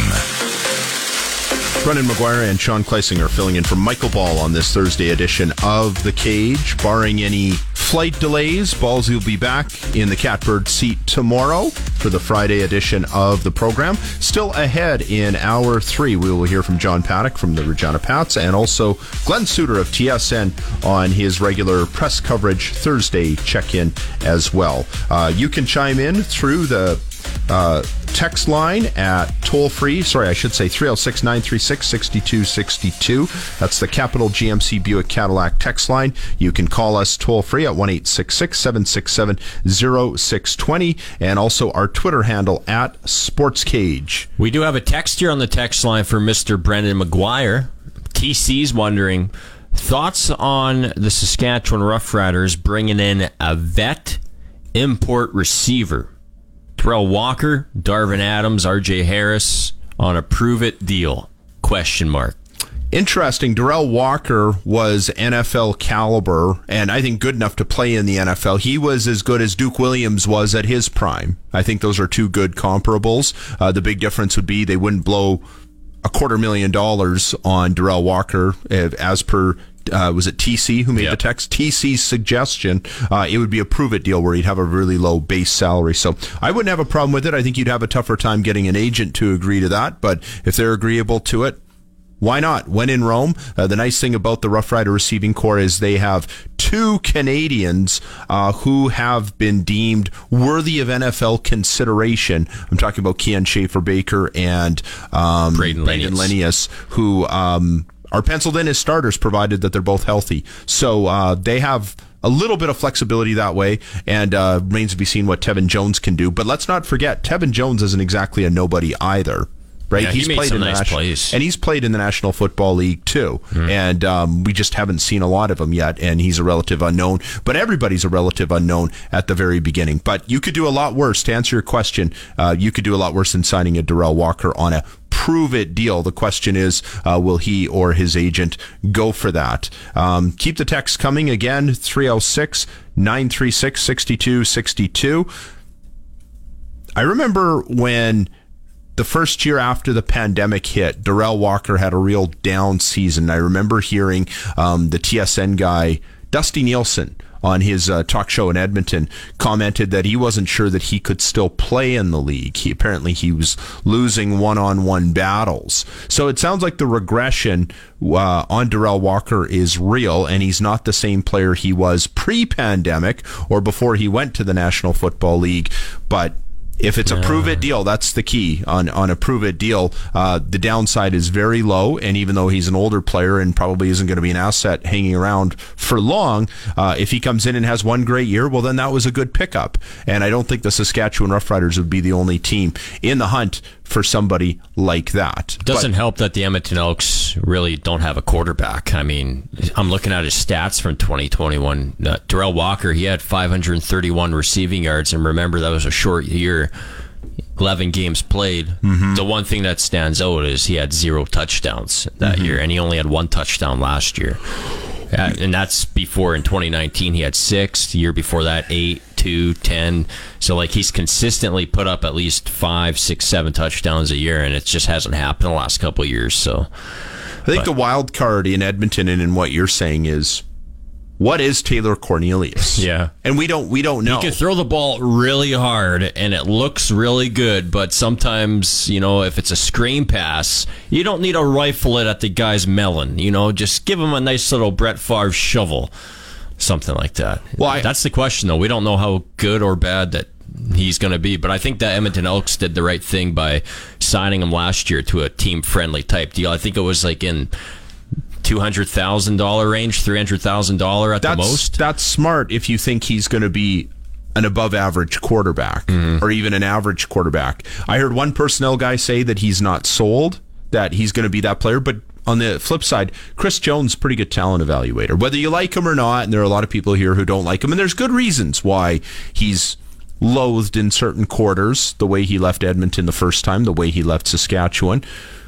But one thing you cannot take from him is he is a tremendous talent evaluator, and I would even say on the offensive side of the football too. His one downside here in Saskatchewan was that he could never get settled at the quarterback position.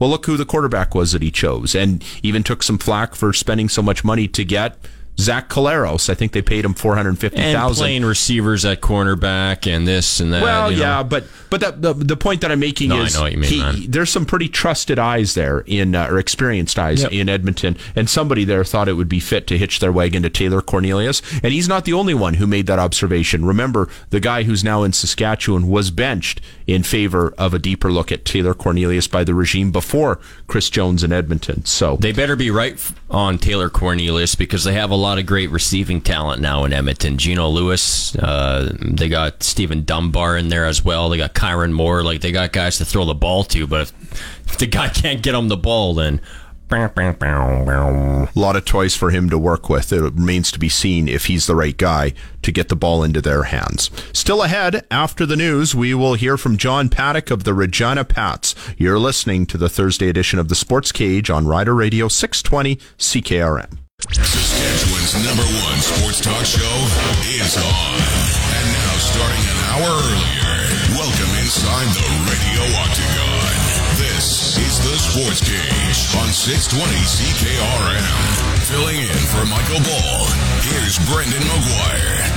And you can chime in on this Thursday edition of the Sports Cage on our Twitter handle @SportsCage. Also, the Capital GMC Buick Cadillac text line at 306-936-6262. Still ahead in hour 3 of this Thursday edition of the program, we will hear from Glenn Suter of TSN. He wants to talk a little bit about the crummy XFL TV ratings.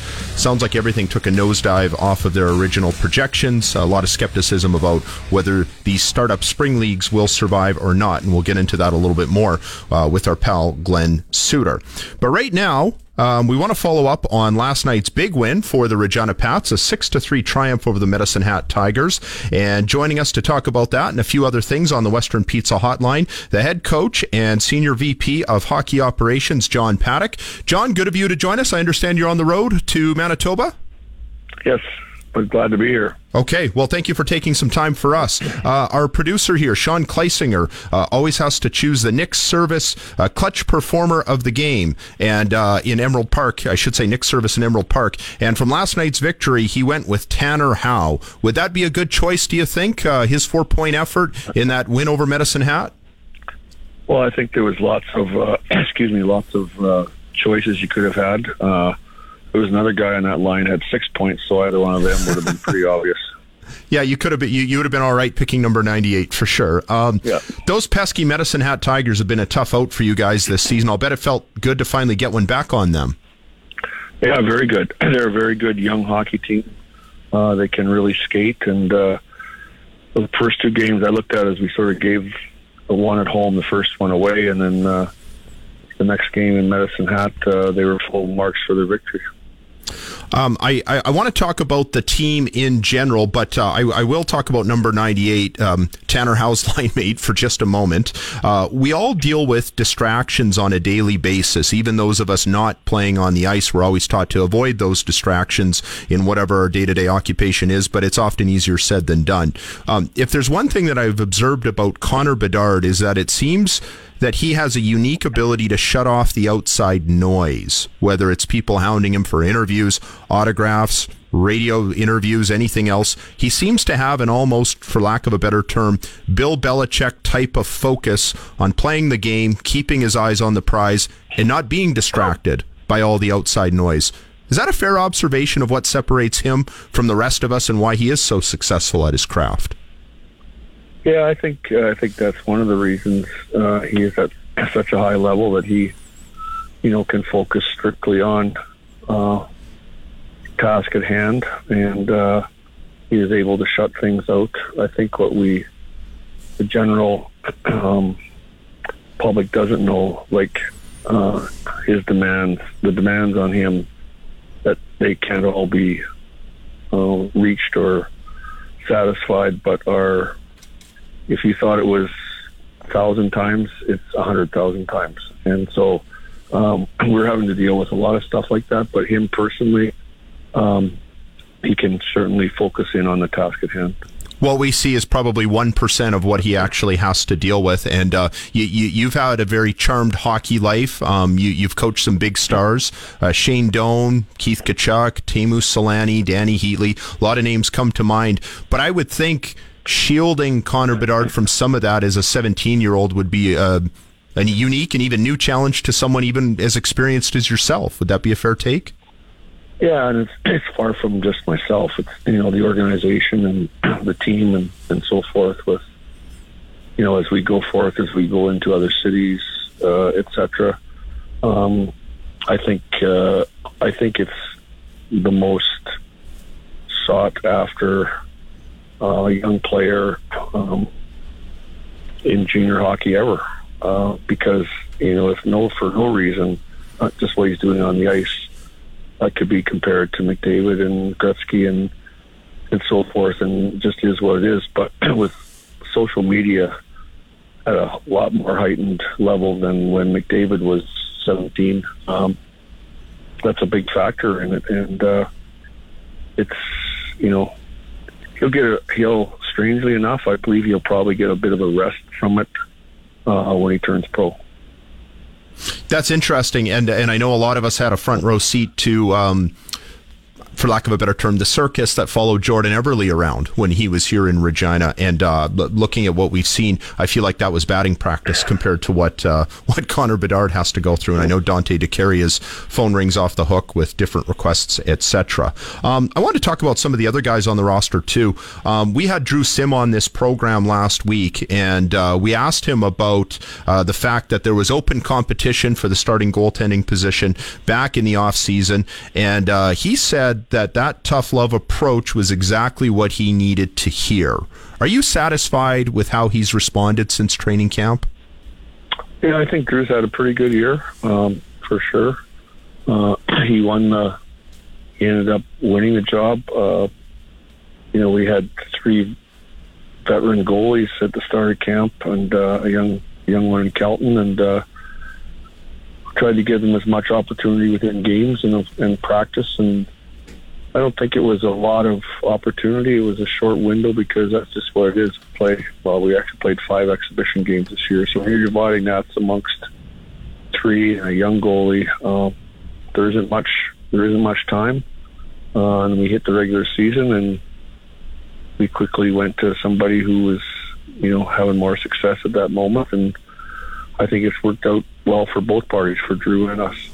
Nice to have a clear-cut number one, I'm sure. Our guest on the Western Pizza Hotline is Regina Pat's head coach and Senior VP of Hockey Operations, John Paddock. Dine in, take out, or delivery. Get it hot, get it fast from Western Pizza. When you look at Drew Sim's game, John, what has improved the most? I think his composure in net, and his seriousness about the position, and wanting to be better. I think that before we had him for 3/4 of a year last year, say. I think he thought that just ability could do it, and at the end of the season, in different conversations with different ones of us on the staff, we emphasized how much work has to go into it and so forth, and I think that that's been the biggest change for him. John, we appreciate you taking time for us. And before we let you go, I just wanted to bring up, I noticed the story about Jonathan Toews still suffering the effects of long COVID. I know you had a pretty serious health scare part of last season. How's your health? How are you feeling? Oh, I feel good. I've been past the seriousness of it last spring, and feeling pretty good most of the time. I say that, I've caught a virus and different things like all people have during the season here, but overall I feel really good. Well, we appreciate you telling your story about that, because there are a lot of people who are affected by that, and when they see somebody in the news who's impacted by that, they realize, well, it's not just me, and this is something that affects all of us in one way or another. Couple of games this weekend. You can catch both games here on 620 CKRM. Home and home between the Pats and the Wheat Kings. Pregame show at 6:35 with Dante DeCaria. Puck drop at 7. John Paddock, thanks so much, and enjoy the rest of your Thursday. Thanks very much. Okay, and that is the head coach and senior VP of Hockey Operations, John Paddock, joining us on the Western Pizza Hotline. Yeah, we got some breaking CFL news. BC Lions acquire quarterback Dane Evans from the Hamilton Tiger Cats in exchange for a 4th-round draft pick. That's interesting. Well, and you think about it, Vernon Adams Jr. is not making huge dollars, so they can probably squeeze both of them in, and they might have to restructure Dane Evans' contract. We're just trying to give some instant analysis on the fly, but boy, that changes things as the plot thickens. And we the were Toronto just talking Argonauts, about him last hour. well, yeah, right? and how we thought he would make perfect sense for the Toronto Argonauts, and that goes completely out the window. And now the Argos have one less option. How does Vernon Adams Jr. feel about this? I don't know. Teams need to have 2 quarterbacks, but we'll discuss it a little bit more on the other side. And you can join in on the discussion on the Capital GMC Pontiac Buick GMC. Sorry, I'll start that again. Capital GMC Buick Cadillac text line 306-936-6262. Call us toll free at 1-866-767-0620. Time to break. You're listening to the Sports Cage on Rider Radio 620 CKRM. Saskatchewan's best coverage of the Saskatchewan Roughriders is on the Sports Cage, right here on the mighty 620 CKRM. Brendan McGuire and Sean Kleisinger filling in for Michael Ball on this Thursday edition of the Sports Cage. Coming up, we will hear from Glenn Suter in this Thursday edition of press coverage. And that was a good visit with the coach before the break, John Paddock, and some very candid thoughts about what's happening with Connor Bedard. He said, if anybody thinks we get 1,000 requests, the reality is we get 100,000 requests. Yeah. And I don't doubt that, because we don't live in their world. We don't see what they see behind the scenes. Best thing about that interview was to know that his health. Yes. Very, very good news. Coach's health is good, and we wish him good health and everybody else out there. And I mean it when I say that was important that he told that story, because I felt like there were some in the hockey community, because let's be honest, the hockey community got the absolute crap kicked out of it by the pandemic, the restrictions, and there were some in that world who thought that this isn't real, this isn't happening, this is ridiculous. And it was just a reminder that no, this is real. And I'm not saying I agreed with all the restrictions either, but we had to figure out a way to get this virus, under control. And so I thought that he did a real service to a lot of people, I think, in just being public with his story. And he told it to Rob Vanstone, formerly of the Regina Leader-Post. Big news in the Canadian Football League. You heard we don't have a Zinger News Stinger. Yeah, we should. Zinger Stinger. Zinger Stinger. That you could have used when you broke the news of Dane Evans being traded to the BC Lions for a 4th-round pick. So the big question is, are the Lions going to eat that contract? I think Arash said he's supposed to get like $400,000. I'm sure 3 Down Nation has all the salary information. But if they're going to pay Vernon Adams Jr. starter money and Dane Evans that kind of money, I have to think they're going to have to rework his deal, which he would probably be amenable to. But how excited is Dane Evans going to be to go be a backup now? Because I assume that's the plan if he's going to the BC Lions. That's the one thing that I think we're going to find out, depending what Dane Evans is going to be making. is he going to be accepting of just going into BC Place and standing on the bench? I think this is a scenario where it's going to be Vernon Adams Jr. versus Dane Evans in the preseason, and the best quarterback is going to be the starter. I think that's the way it's going to go, in my opinion. Is there a possibility of Vernon Adams Jr. losing his starting job? I think so. In training camp 2 years in a row? Yeah, I think so. Why else do they bring in Dane Evans? Because they're, yes, we hear the discussion all the time. We need 2 quarterbacks in the league. Yeah, blah blah blah. Yeah. Winnipeg seems to do okay with one. Yeah, it's not set in stone that you need 2 quarterbacks. Okay, they don't both play at once, and you're not going to pay 2 quarterbacks a lot of money, and it's just going to be interesting to see how much money that Dane Evans is going to be getting. But when I see this trade, I think it's going to be an open competition for quarterback 1, because Vernon Adams Jr., it's not like he's a bona fide starter in this league. It's not like he has outrageously good stats. It's not like he has a bunch of Grey Cup championships. He's in the same boat as far as I'm concerned as Dane Evans. Like, they both are. He's been seen as a starter, but not cemented as a starter. Both guys that are have something to prove. Yes. Yeah. So I think it's going to be interesting, and I just wonder what it's feeling like right now for Vernon Adams Jr. and if he saw this coming or not, because we had him on the Sports Cage. That would have been about a month ago, and we were talking with him as if though like he was going to be the guy in Vancouver. Mm-hmm. And man, things change quickly, because obviously now he's. It's not looking like that he's automatically going to be the guy come week 1, right? So, very interesting, I don't feel like Vernon Adams Jr. was ever on anybody's Vernon Adams. I don't feel like the BC Lions were on anybody's radar for possible landing spot for Dane Evans.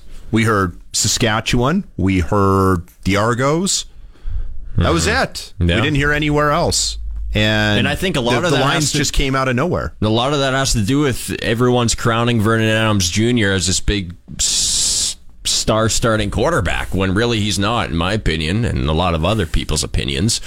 So it's going to be a good competition. This is going to be the quarterback controversy, quite possibly, of 2023. Is it going to be shuffling back and forth all year long? Dane Evans starts a game, Vernon Adams Jr. starts a game. It's going to be interesting. Last year, that discussion belonged in Calgary with Bo Levi and Jake Mayer. This year, it's a little more out west, Mr. Brendan McGuire. And Dane Evans may be a better fit to be out there, because Bo Levi Mitchell's getting good money in Steeltown, and there's no money to pay 2 starting quarterback-type players. Maybe the BC Lions are a better fit, for the simple fact that neither one of them are getting high dough, even if you don't restructure Dane Evans' contract. I'm sure it will be restructured, but all of that still remains to be seen. My view on it, Vernon Adams Jr. doesn't get no respect. And for the longest time, he's like Rodney Dangerfield. And for the longest time, I couldn't figure out why Chris Jones was in love with him, like why he wanted to trade for him. But he proved me wrong in Montreal, and I actually thought he got a raw deal in Montreal. So you and I might have to agree to disagree, Mr. Sean Kleisinger. But the 2023 season might tell us a few things about Vernon Adams Jr. And Dane Evans, a couple of guys who maybe fell out of favor in their respective situations. Time to break. Still ahead, we will visit with Glenn Suter on this edition of the Sports Cage. You are listening to The Cage on Rider Radio 620 CKRM. Sports ticker at 5:31 is for Busy Bee Overhead. Busy Bee will repair or replace your residential or commercial garage door so you don't get stuck in or out. Catch the buzz. Busy Bee Doors, the garage door specialists. Well, we're buzzing about the CFL season. A blockbuster trade just going down a few minutes ago. I think it's relatively close to a blockbuster-ish. Hearing the Hamilton Tiger Cats, well, it is official. The Ticats have traded quarterback Dane Evans to the BC Lions in exchange for a 4th-round draft pick. So, of course, Dane Evans will more than likely need a new contract once he enters in the facility with the BC Lions, because, well, they have Vernon Adams Jr. on the roster as well. Busy night in the National Hockey League. Connor McDavid and the Edmonton Oilers are in Pittsburgh to take on Sidney Crosby and the Penguins. Vancouver is in St. Louis. The Calgary Flames are in Sin City, taking on the Vegas Golden Knights. Anaheim is in Washington. Tampa hosts Buffalo. The third-place New Jersey Devils are home to the Los Angeles Kings. The lonely last-place Columbus Blue Jackets will try to give their fans something to cheer about at home versus Minnesota. Rangers are in Detroit. The juggernaut Bruins on the West Coast in Seattle, and it's a must-win for the Predators if they want any type of shot at that last wild card position. They are home to San Jose tonight.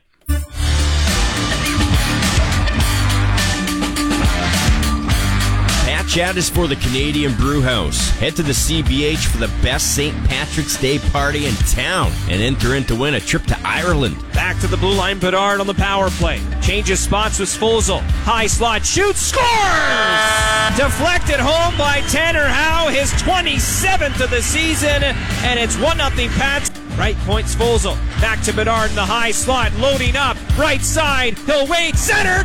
Headed, that's the out. Rebound, scores! There's Samaremba on the doorstep. If once you don't succeed, try again. It's 2-1 Pats. Howell redirected all the way out to center. Here's Zach Stringer with speed over the line, and he avoids a hip check. Right side center, and Bedard scores! Third period coming up here inside the Brand Center. Pats up 3-1 after 40, and Bedard wins the faceoff. Svozil a pass up the middle. Howe's got a partial breakaway to the net. Backhander scores! 17:20 to play in the third. 4-1 Pats. Weisblatt to Krebs. Back to Weisblatt, scores! Tigers are down 4-2. A power play goal for Oasis Weisblatt. Good check by Stringer on the forecheck. Bedard backhands it in front. Howe down low. Stringer shoots, scores! Hot-ass shoots, and it's redirected home into the back of the net. And Medicine Hat scores on the power play. And Bateman gets a right hand from Parsons, and then he takes him down to the ice! Luke Bateman! Now Svozil fakes the shot, right dot, centered in front. A shot, kick saved by May. On Spencer, it's loose in front. They score! Winner, winner, chicken dinner. Regina Pats with a big win last night under the orange top against the Medicine Hat Tigers. 6-3 the final score. Tanner Howe with 2 goals. Samaremba had 1. Connor Bedard had 1. Zach Stringer and Ty Spencer rounding out the scoring for the Regina Pats. Pats defenseman Stanislav Svozil after the game. We played good in offensive, defensive, and neutral zone. Goalie played well too. Our power play and penalty kicks was pretty good. I have to improve my defense a little bit, so not a little bit, a lot. I'm happy I can play physically too, and we scored a couple goals. We saw a fight. Luke won, which is good, and we finished our game. So I don't know, we scored 3 goals, right, in third period, and we won the game. So the Pats are back at it tomorrow night in Brandon. A 7 o'clock puck drop, 6:35 pregame show on 620 CKRM. Every time Saskatchewan gets in second or long, they've been bringing Glenn Suter up on the outside. Sometimes they blitz him, sometimes they don't. But when he's blitzed, he's had success. And it's picked up by Suter. He runs it out of bounds. It's time for press coverage as former Rider greats and veteran CFL football broadcaster Glenn Suter shares his unique and passionate perspective about the league we love with Rider Nation. And press coverage with Glenn Suter is for Quality Tire with 9 locations across Saskatchewan. QualityTire.ca.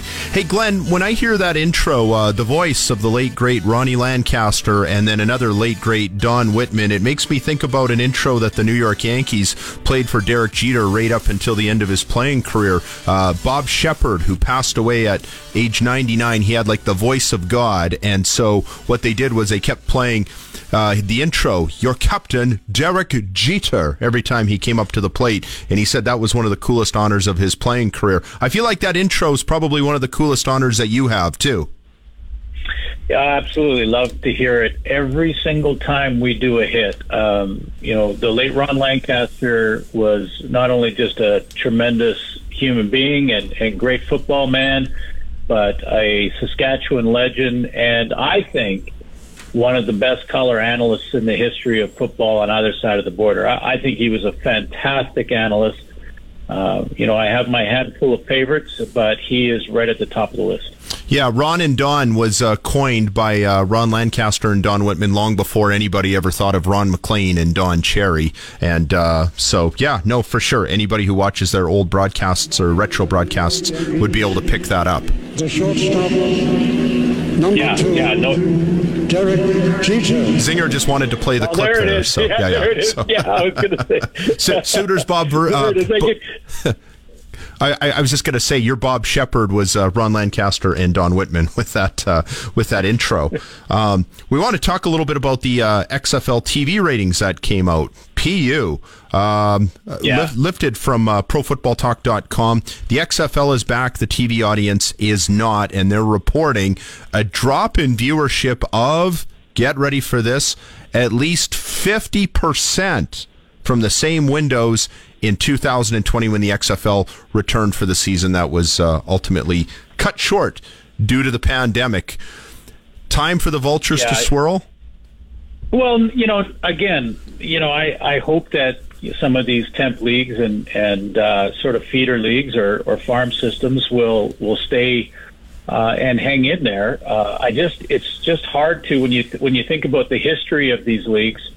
And when, guys like McMahon were trying to get it done in 2020, and now it's dropped 50%. I mean, I want to take you back to when the CFL was in discussions with The Rock and the XFL, and there was, those who had concerns with those discussions would say that these leagues have not been successful. Why would you think now it will be different? And the people that made the argument from the other side, a lot of people in the media here in Canada say, well, now The Rock's involved. And The Rock in a celebrity-driven United States is going to make all the difference in the world. Well, if that was the case, then week 1 should have been through the roof great.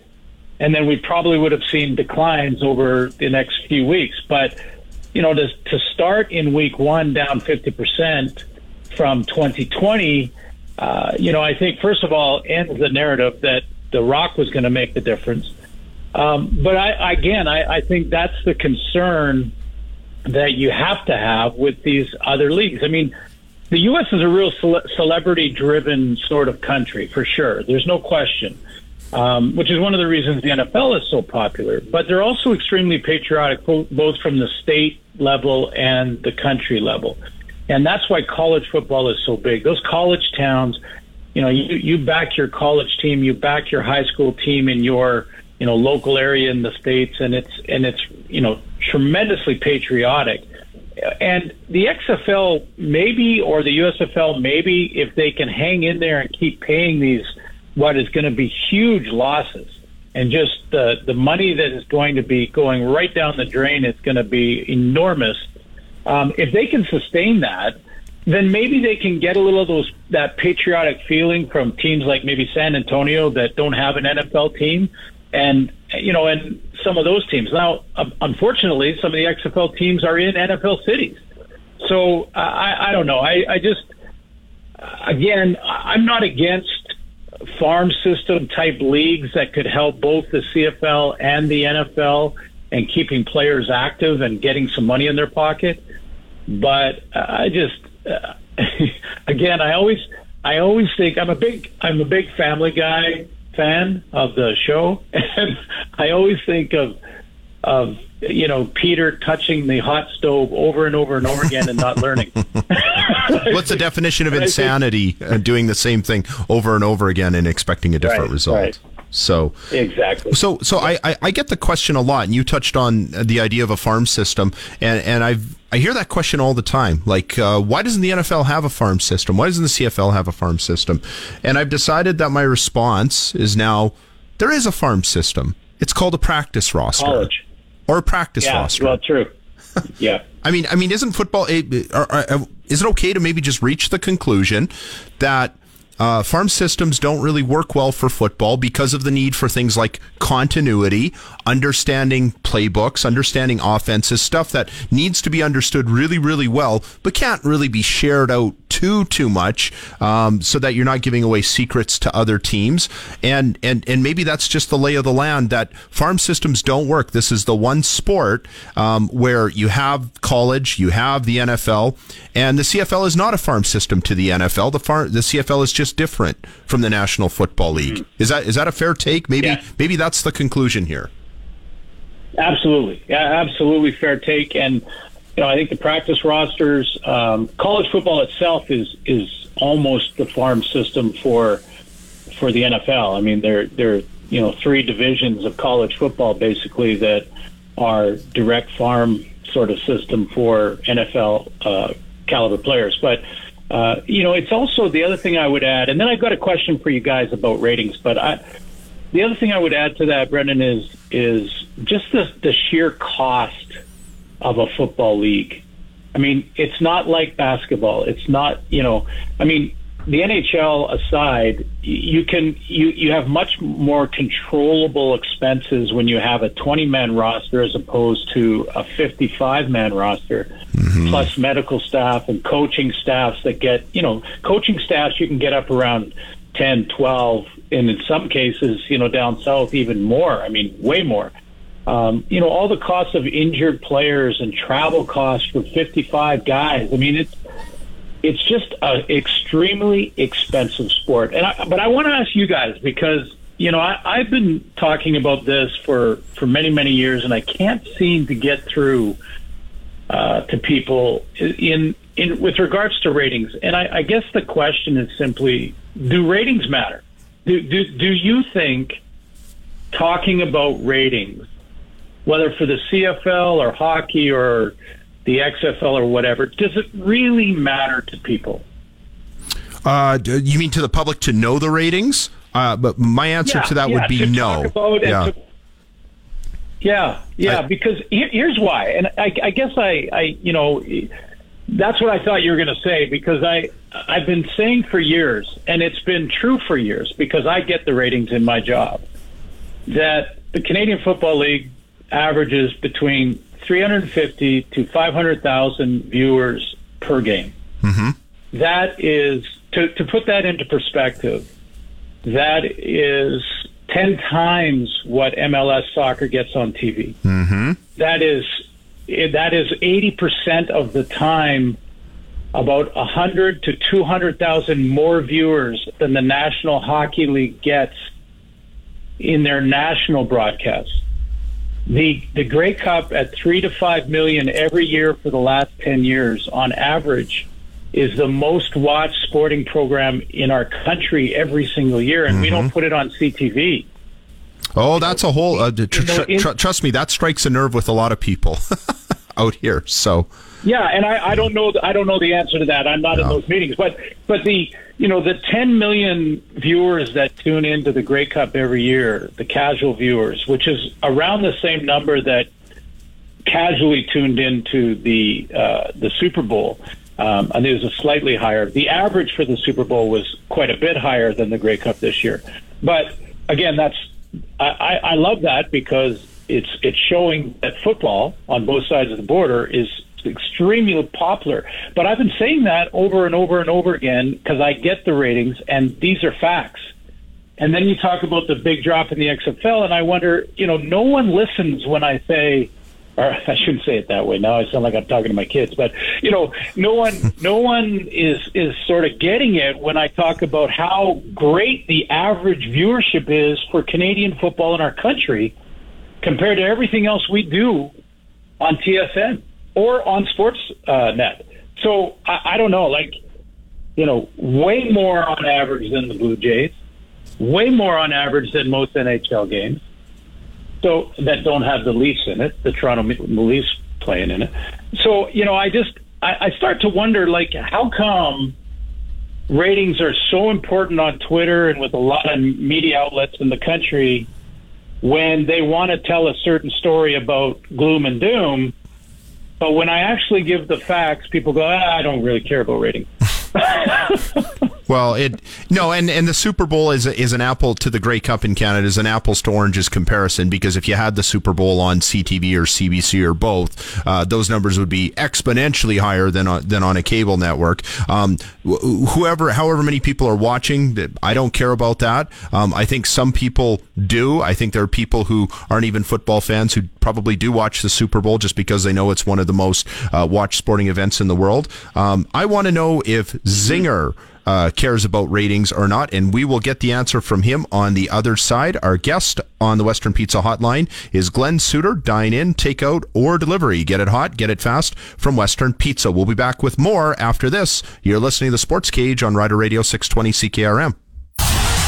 It's time to step into the radio octagon. You're tuned to the Sports Cage on Saskatchewan Sports Radio, 620 CKRM.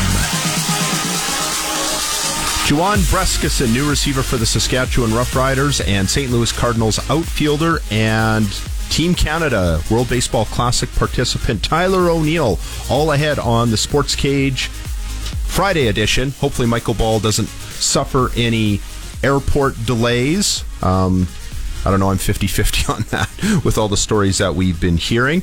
And you can always chime in as well on the Capital GMC Buick Cadillac text line, 306-936-6262. Have a text from Aaron in Regina. He says Evans to BC. Figured Hamilton would have Toronto over a barrel for that one. That hurts with McLeod Bethel Thompson to the United States Football League. Over a barrel. A barrel. And the Ticats will never do the Argos any favors. We are joined on the Western Pizza Hotline by Glenn Suter, and we wanted to ask Zinger, do you care about ratings? Does that make you want to watch a sporting event more? Depends what kind of ratings we're talking about. Which ratings? Do I like being the number one sports talk show in Saskatchewan? Yes. So I like those ratings. You like those ratings? I like those ratings, baby. But as a viewer. But as far as XFL, I'm one of those people that was actually like refreshing my Twitter page like on Monday, Tuesday, Wednesday, because I wanted to see the ratings. You wanted to know the story. I think that's your answer. Yeah. And Glenn, I kind of had a chuckle. Sorry, go ahead. You had something to add to that?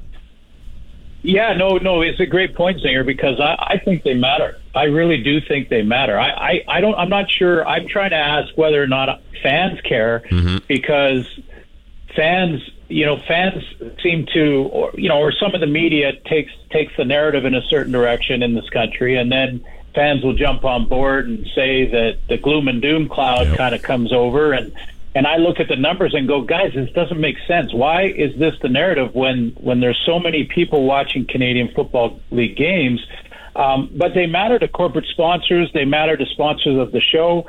The more eyes you have on a CFL game, just think about the difference. And I'm not knocking soccer in our country. I want all sports in our country to flourish. But, soccer averages about 50 to 80,000 national viewers. 50 to 80,000. Could you imagine if the CFL was that number? I mean, we're 350,000 to 500,000, close to 1 million if it's a Rider game. I think it's just a part of the national pastime that we love to bash the Canadian Football League. Isn't that what it is? Yeah. I think you're right, Brennan, and I'll let you jump in, Zinger. But that's what I'm trying to change. I want to change that narrative.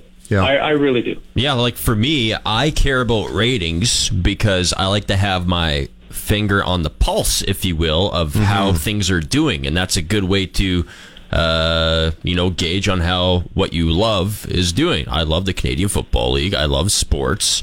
So therefore, I want to see how it's doing. It's a natural thing. And I think more people should actually...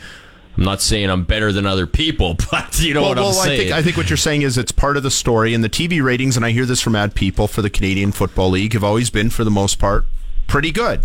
I hear some concern about the demographic, that sometimes, it's older white guys like me who are watching, and that we need more diverse viewership, especially in that 35 to 54 category. But it's funny, you had a good point on our last episode, Glenn, when you talked about the 15-point possession that I think it was the San Antonio Brahmas had in their game against the St. Louis Battlehawks.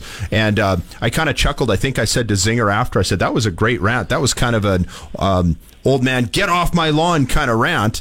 But the more I thought about Clint Eastwood style. But the more I thought about it, all of these different rule changes, one of the challenges to getting new Canadians and young Canadians loving the Canadian Football League and understanding that it is the greatest game on earth, like the three of us understand it to be, is it's a very complicated game to learn. And if we just keep making gimmicky change after gimmicky change, that's just going to make it harder and harder, isn't it, for the XFL, CFL, or any football league? Yeah, and you guys talked about it. We talked about it last on Tuesday. This idea that we have to fix something that is not broken has got to end. I mean, that's part of the narrative that I would love to see change, because it's not broken. It's never been broken. Tweaks are discussed every year in Rules Committee, and small tweaks to the rules to make the game a little bit safer for players, make the game a little bit more wide open. They should always be discussed and talked about. But major changes like being able to score 15 points in one possession is a tectonic shift. I mean, it's not just a tweak to holding at the line of scrimmage. It's no longer sort of football, because there is so much strategy. One of the great parts about the game is all the strategy in football, where coaches have to think, 4 or 5 plays ahead.